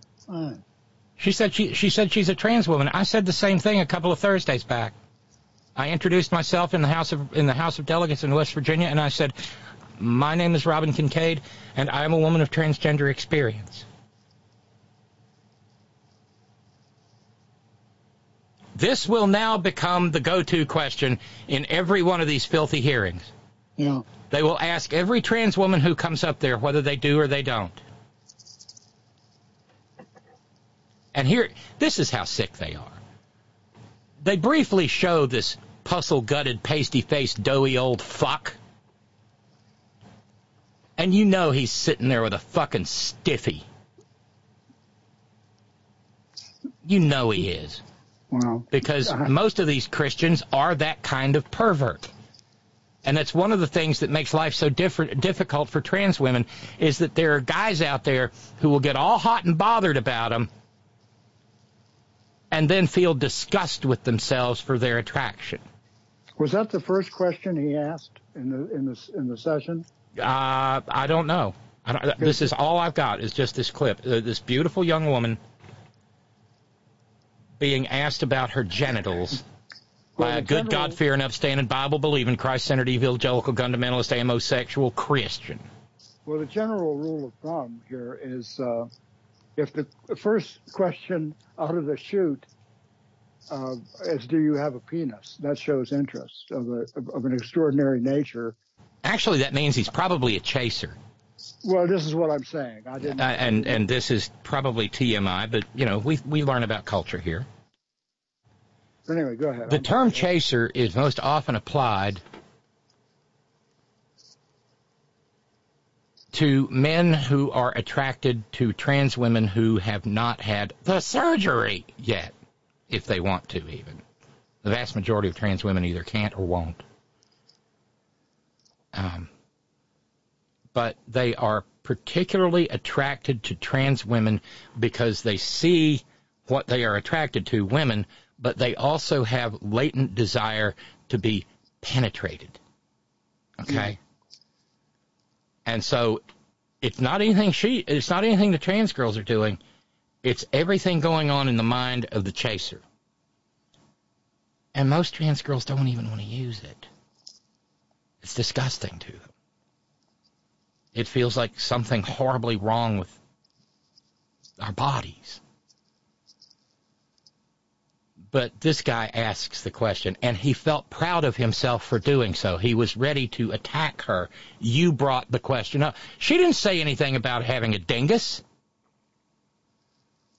That was entirely on him.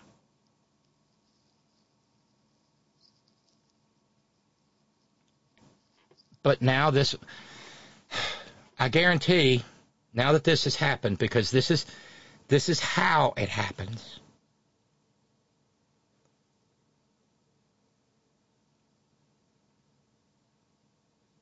There's every likelihood in the world that if there is a hearing in the Senate of West Virginia on HB 2007, that one of those awful freaks will ask that question of one of the women. Ask that question of one of the women who dares to testify. And I will be one of those women. Because there's nothing that they won't do to give the world a vivid picture of just what awful people they are. There's no level. They're proud of it, Scott. Well, that's what I mean. It is a hubristic, arrogant stupidity.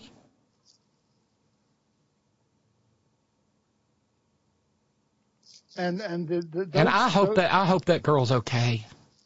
Those states and those legislatures don't like to be outdone or shown up. No, they have to constantly one-up each other. That's why that question's going to be asked in West Virginia. Yeah. That's why it'll be asked in Alabama. It'll be asked. I promise. I guarantee it. I don't know where that noise is coming from. I don't either. I was going to ask you. Brother Deacon Asa says, let's give the man the benefit of the doubt. Maybe he likes the penis. Gives a whole new meaning to chubby chaser. He probably does. But the thing is, that's the kind of mindset that gets trans women killed. And in Arkansas, I am sure the trans panic defense is still a matter of law. Oh, yeah. Well, I had to kill her, Your Honor. I found out she was a tranny. Case dismissed. I wish I was kidding. I'm not kidding. No, I know what you're saying, and you're absolutely correct. It's maddening that these people are. I mean, it's one thing to have opinions of this type and viewpoints that are. You said that you're. No, I never said it. Sorry about that. I muted the wrong channel. I wanted to see something. I can't hear this again. No, I just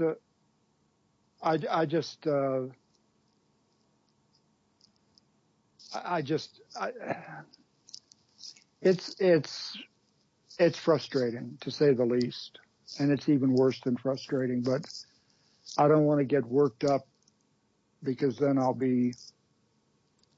I don't like. Yeah, I double checked. The lady with there's a woman wearing a priest collar, and she's appalled. And there's just another lady with a like, you know, standard business attire, navy blue dress, but wearing a cross, and she's like mouth open, agape, disgusted, shocked. Because, see, all of this, and again, a reminder, all of this stuff travels. This question will now be, well, look. Well, when did this happen? When was... Today. Okay, well, then it'll be on Tucker tonight. It happened today, and this will be weaponized against cis women, too. Remember, the former guy proudly said it's okay to grab women by the pussy. And there are literally millions of Americans who agreed with him and gave him their votes. And now this. Yeah. By another Republican. That's one thing we have to... That's one lesson that's very important to learn. Misogyny is misogyny is misogyny is misogyny. If you hate a trans woman because she is a trans woman, you're hating a woman for being a woman. Yeah. If you hate a blonde woman for being blonde, you're still hating a woman for being a woman. And this is the new normal. And just by way of wrapping up, because I didn't want to do this earlier in the program, shit like what Senator Matt McKee did in Arkansas today has real-world consequences. And it's not just consequences in the United States. It's consequences the world over. Decent people in the UK today and yesterday are reeling in a sick sense of grief and horror. A 16-year-old trans girl in the UK named Brianna Gay, G-H-E-Y, was stabbed to death just sitting in a park in an area of, I presume, London. She had some followers, several thousand on TikTok. 2 15-year-olds have been arrested. Local police told the media, whilst this is being investigated as a targeted attack and Brianna was a trans girl, we do not at this time believe it was a hate crime. So it was targeted, yeah, but it wasn't a hate crime. And the British media, of course, performed, as one would expect, horribly. They used her dead name. They outed her. They misgendered her. And on top of everything else, and this is so sickening,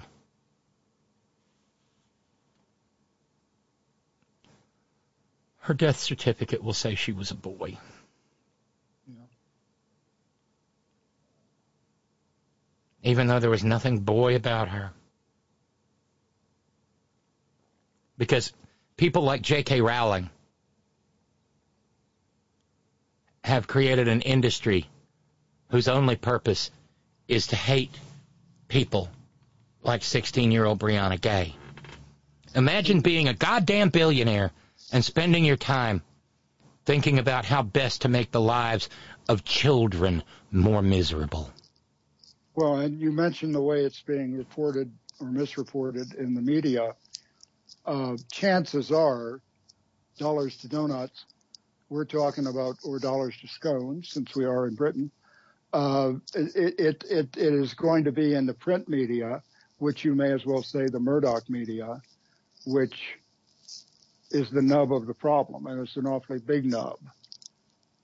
That's a quote journalism group, news gathering group, news reporting group that doesn't have anywhere near a reliable track record when it comes to decency and, fair play. Even it's like it's horrendous.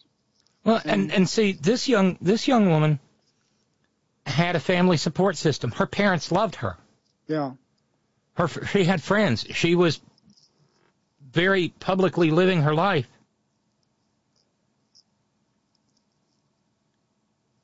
And it still wasn't enough to protect her from being murdered for simply being alive.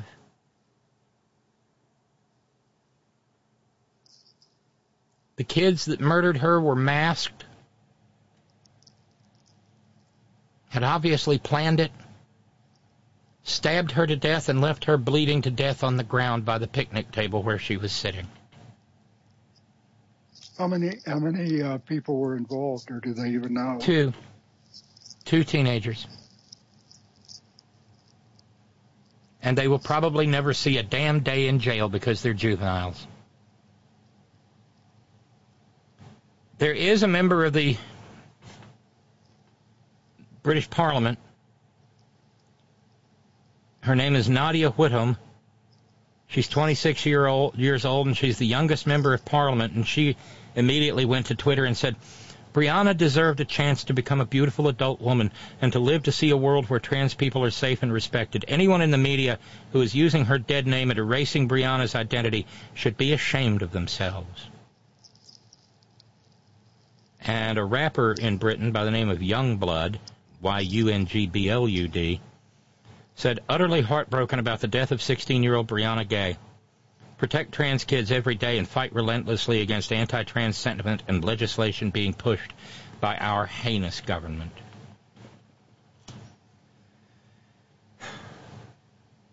One minute, you're just sitting in the park. The next minute, you're dead because you were a trans person who dared to be out and alive. Oh, and going back to the young woman and what I was saying earlier, Scott, I hope she has lots of friends around her to comfort her and care for her, because she was brave and bold, and she handled it when she just said, that's horrible. That's more aplomb than I probably would have had. And Darlene in Connecticut just said, well, when he asked that, she should have said, no, I don't have a penis. Do you? Well, that's if she... Actually, there's a number of ways she could have answered that truthfully. No, I don't. Do you? I think as simple, is that what you're into, Senator? Would have been nice. Or what do you say we have a look at your browser history? Well, see, a question like that is not even worthy of a response. I mean... No, it isn't. Because that's not to elicit genuine, needful information.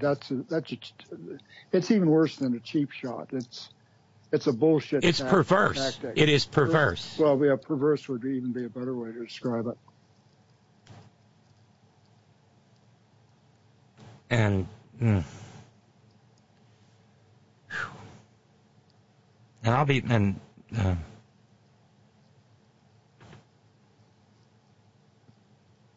I've already mentioned that I will be away from the microphone very likely on the 20th. I might be back. I was back when I went down and testified a couple of weeks ago. I was back in time for the show, but on the 20th, which I think is, a week from today, I will be down in Charleston for Lobby Day. And it will be one of those, thou preparest the table before me, in the presence of mine enemies, my cup runneth over. Which is sarcasm. We were talking about sarcasm. That's David saying, oh, gee, thanks, God. Lobby Day, it's called? Yeah. So members of the LGBTQ community will be all over the Capitol talking to anyone they can find. And I will be counted in that number. So will a lot of other brave men and brave women, brave non-binary people, lesbian, gay, bi, trans, straight allies. Because it was amazing to me to see the House of Delegates absolutely packed when we went down to testify. But again, they were going to do what they were going to do. And the fact that a Democrat joined them still just absolutely nauseates me. Ugh. And that's on the 20th? Yeah. And then I'll be going back if there's a hearing in the Senate on that hateful bill, I'll be back and put my name on the record for that, too.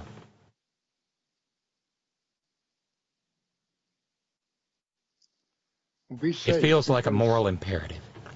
Well, yeah, it is. And you've got to,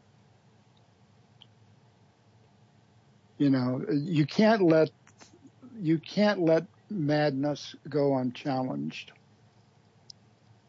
or hate. I mean, they're all tied in together. Madness and hate are very closely related. And the purpose of the bill they were gathering testimony over was to create a malpractice law so that doctors can be sued for saving the lives of their trans patients. No kidding. And we've got a longer clip here. If you let's go ahead and deal with it. Triggery as hell for me. You said that you're a trans woman. A trans female, yes, ma'am, sir. Do you have a penis? Pastor.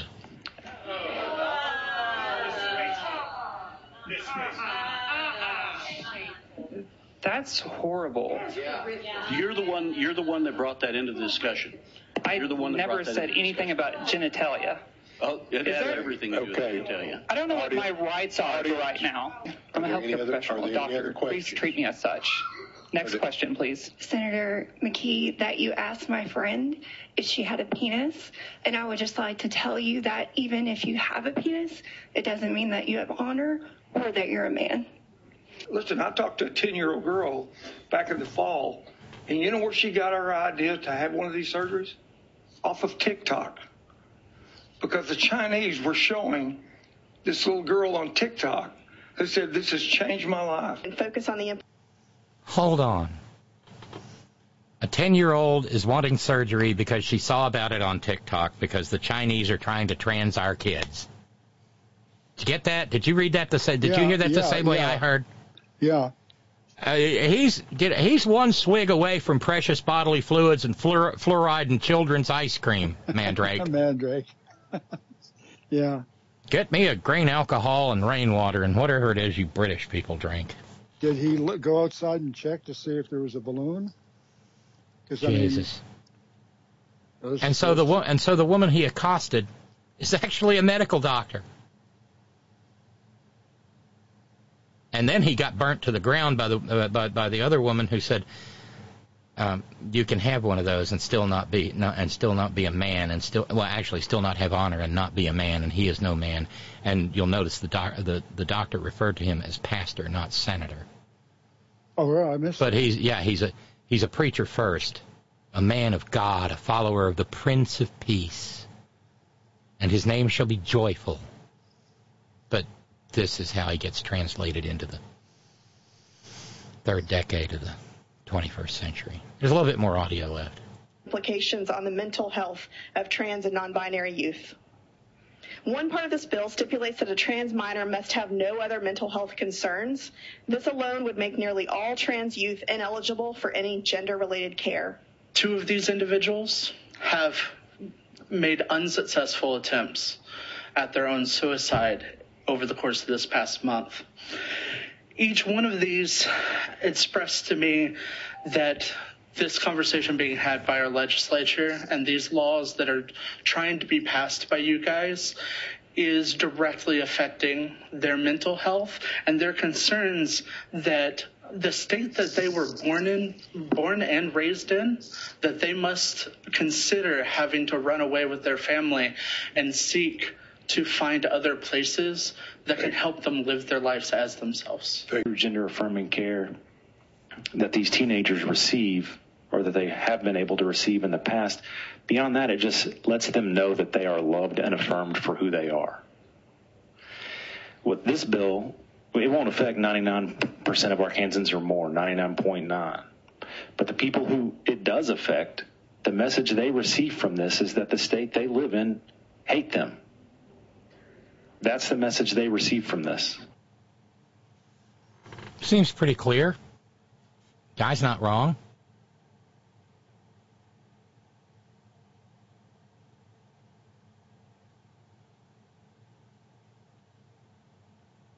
So, yeah.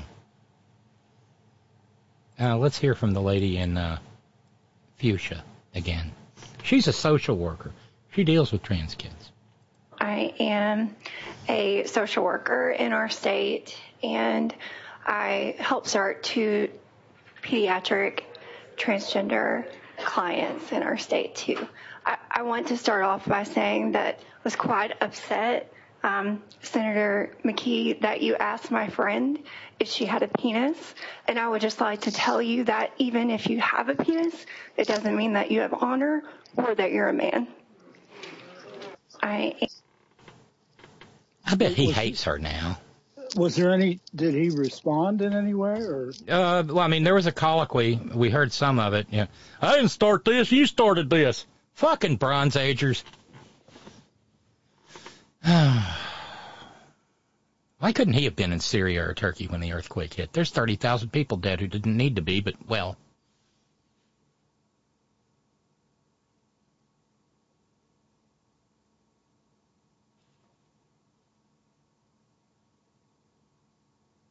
By the way, just one last thing. From lawsuit.org, it notes that 300 anti-LGBT bills have been proposed across 36 states. 1/3 of those are aimed at trans kids. But with more than 4.7 million transgender porn-related Google searches each month, well, it turns out Republicans are the ones doing the majority of those searches. They search for femboy, and you see more of that in places that are red. The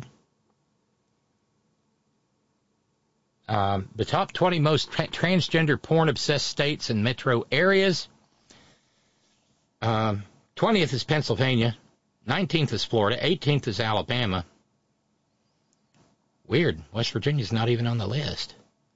Number 1, of course, is Texas. Number 2 is Georgia. 3 is Kentucky. Maybe the hillbillies are going across the Big Sandy River to search for their trans porn. Trans porn searches in metro areas. Hey, there we are. Number 14, Charleston, West Virginia. Of course. The Republicaner you are, the more worked up you are.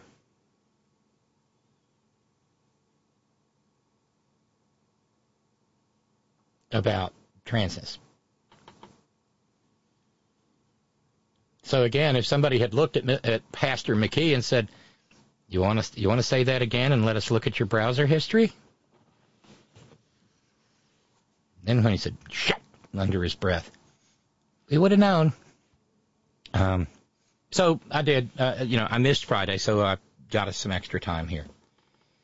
And sorry about Friday. But for the overnight crew, if anybody wants to kick in $90, it will be tripled, I said, to $270. And we will be that much closer to keeping the lights on here. So, thank you, Scott. Thank you, Robin. I appreciate your time this evening. I wish the program could have ended on a happier note. But it's also, even bad news is good news in the sense that nobody wants better endings and better news than I. And thank you again to Claire for bringing that horrifying story out of the UK to my attention. These things they're doing there and here have real-world consequences, and the butcher's bill is paid in blood. Whether it's Club Q or Pulse. And knowing about it, as painful as it could ever be, is important, because I wouldn't have known either of these things, the young woman in Britain or the events down in Arkansas, if I'd not heard about them on the program today. So that's a valuable resource. I will be interested. It's almost worth setting the DVR to record Tucker tonight, because he likes bashing people, and whenever he can report on bashing or even attempted bashing taking place, why, that's the A block, and if not the A block, certainly the B block. Oh, without a doubt. And of course, testicle toasting Tuckio Rose Carlson will never mention this study that says, and I mean that survey actually, it says a lot. It's not just on this issue alone, but Republicans, by definition, are authoritarians. And their sexuality is often deeply repressed, even if it's straight. And it's almost as though they have some sort of pathology where they can only get aroused if there's something transgressive about it. Does that make sense? Mm-hmm. The dirtier it seems, the more they get off on it. It's almost like they can't have normal sex, with the understanding that normal is only a setting on a dryer. Yeah. But no, thank you, Scott. I appreciate your time. I appreciate you waiting for me while I got some stories taken care of. As ever, a wonderful conversation, and I thank you for it. Well, thank you, and good night to you, and good night to the Horn family. All right, take care. And so there we are. Thank you to Ralphs for her challenge. That got us down from 1025 to 975. This challenge, the tripling challenge that's on the table right now, can get us from 975 down to 525. If it's met, it'll be 825 tomorrow, because we've just got to do this in order to keep the power on. This is how we keep the power on. Thank you to our Patreon and PayPal subscribers. Thanks so much to our a la carte contributors. Thanks to each and every one of you who share your precious finite time engaging in the program in whatever manner you so choose. Thank you. Thank you to our all-volunteer staff. Thanks to Sparky and Steve and Roger in the chat room. Thank you to our news ninjas. Thank you, Brother Deacon Asa, headon.live. Thank you, John Fox in Australia. Oh, by the way, I didn't mention it this evening. Please and thank you for listening to the podcast. When you do, please please subscribe. Leave a comment for the lonely algorithm. And tell your friends and neighbors, because there are conversations taking place here that simply do not take place in other fora. And I'm proud of the community that we have here. So very proud. And I'd like for others to know how good it can be.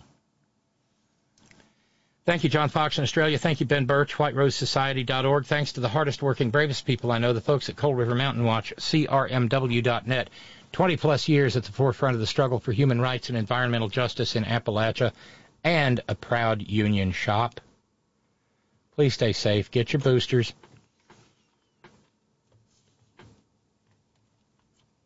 Get your flu shot. Wipe down your surfaces. Help stop the spread of RSV. Spring is coming. Maybe it's already there wherever you are. Wear your masks. Wash your hands. Don't touch your face. Use your hand sanitizer regularly. Carry it with you everywhere you go. Don't assume it's going to be there. Maintain your social distance 15 to 20 feet, like Paul from Parts Unknown says. And for pity's sakes,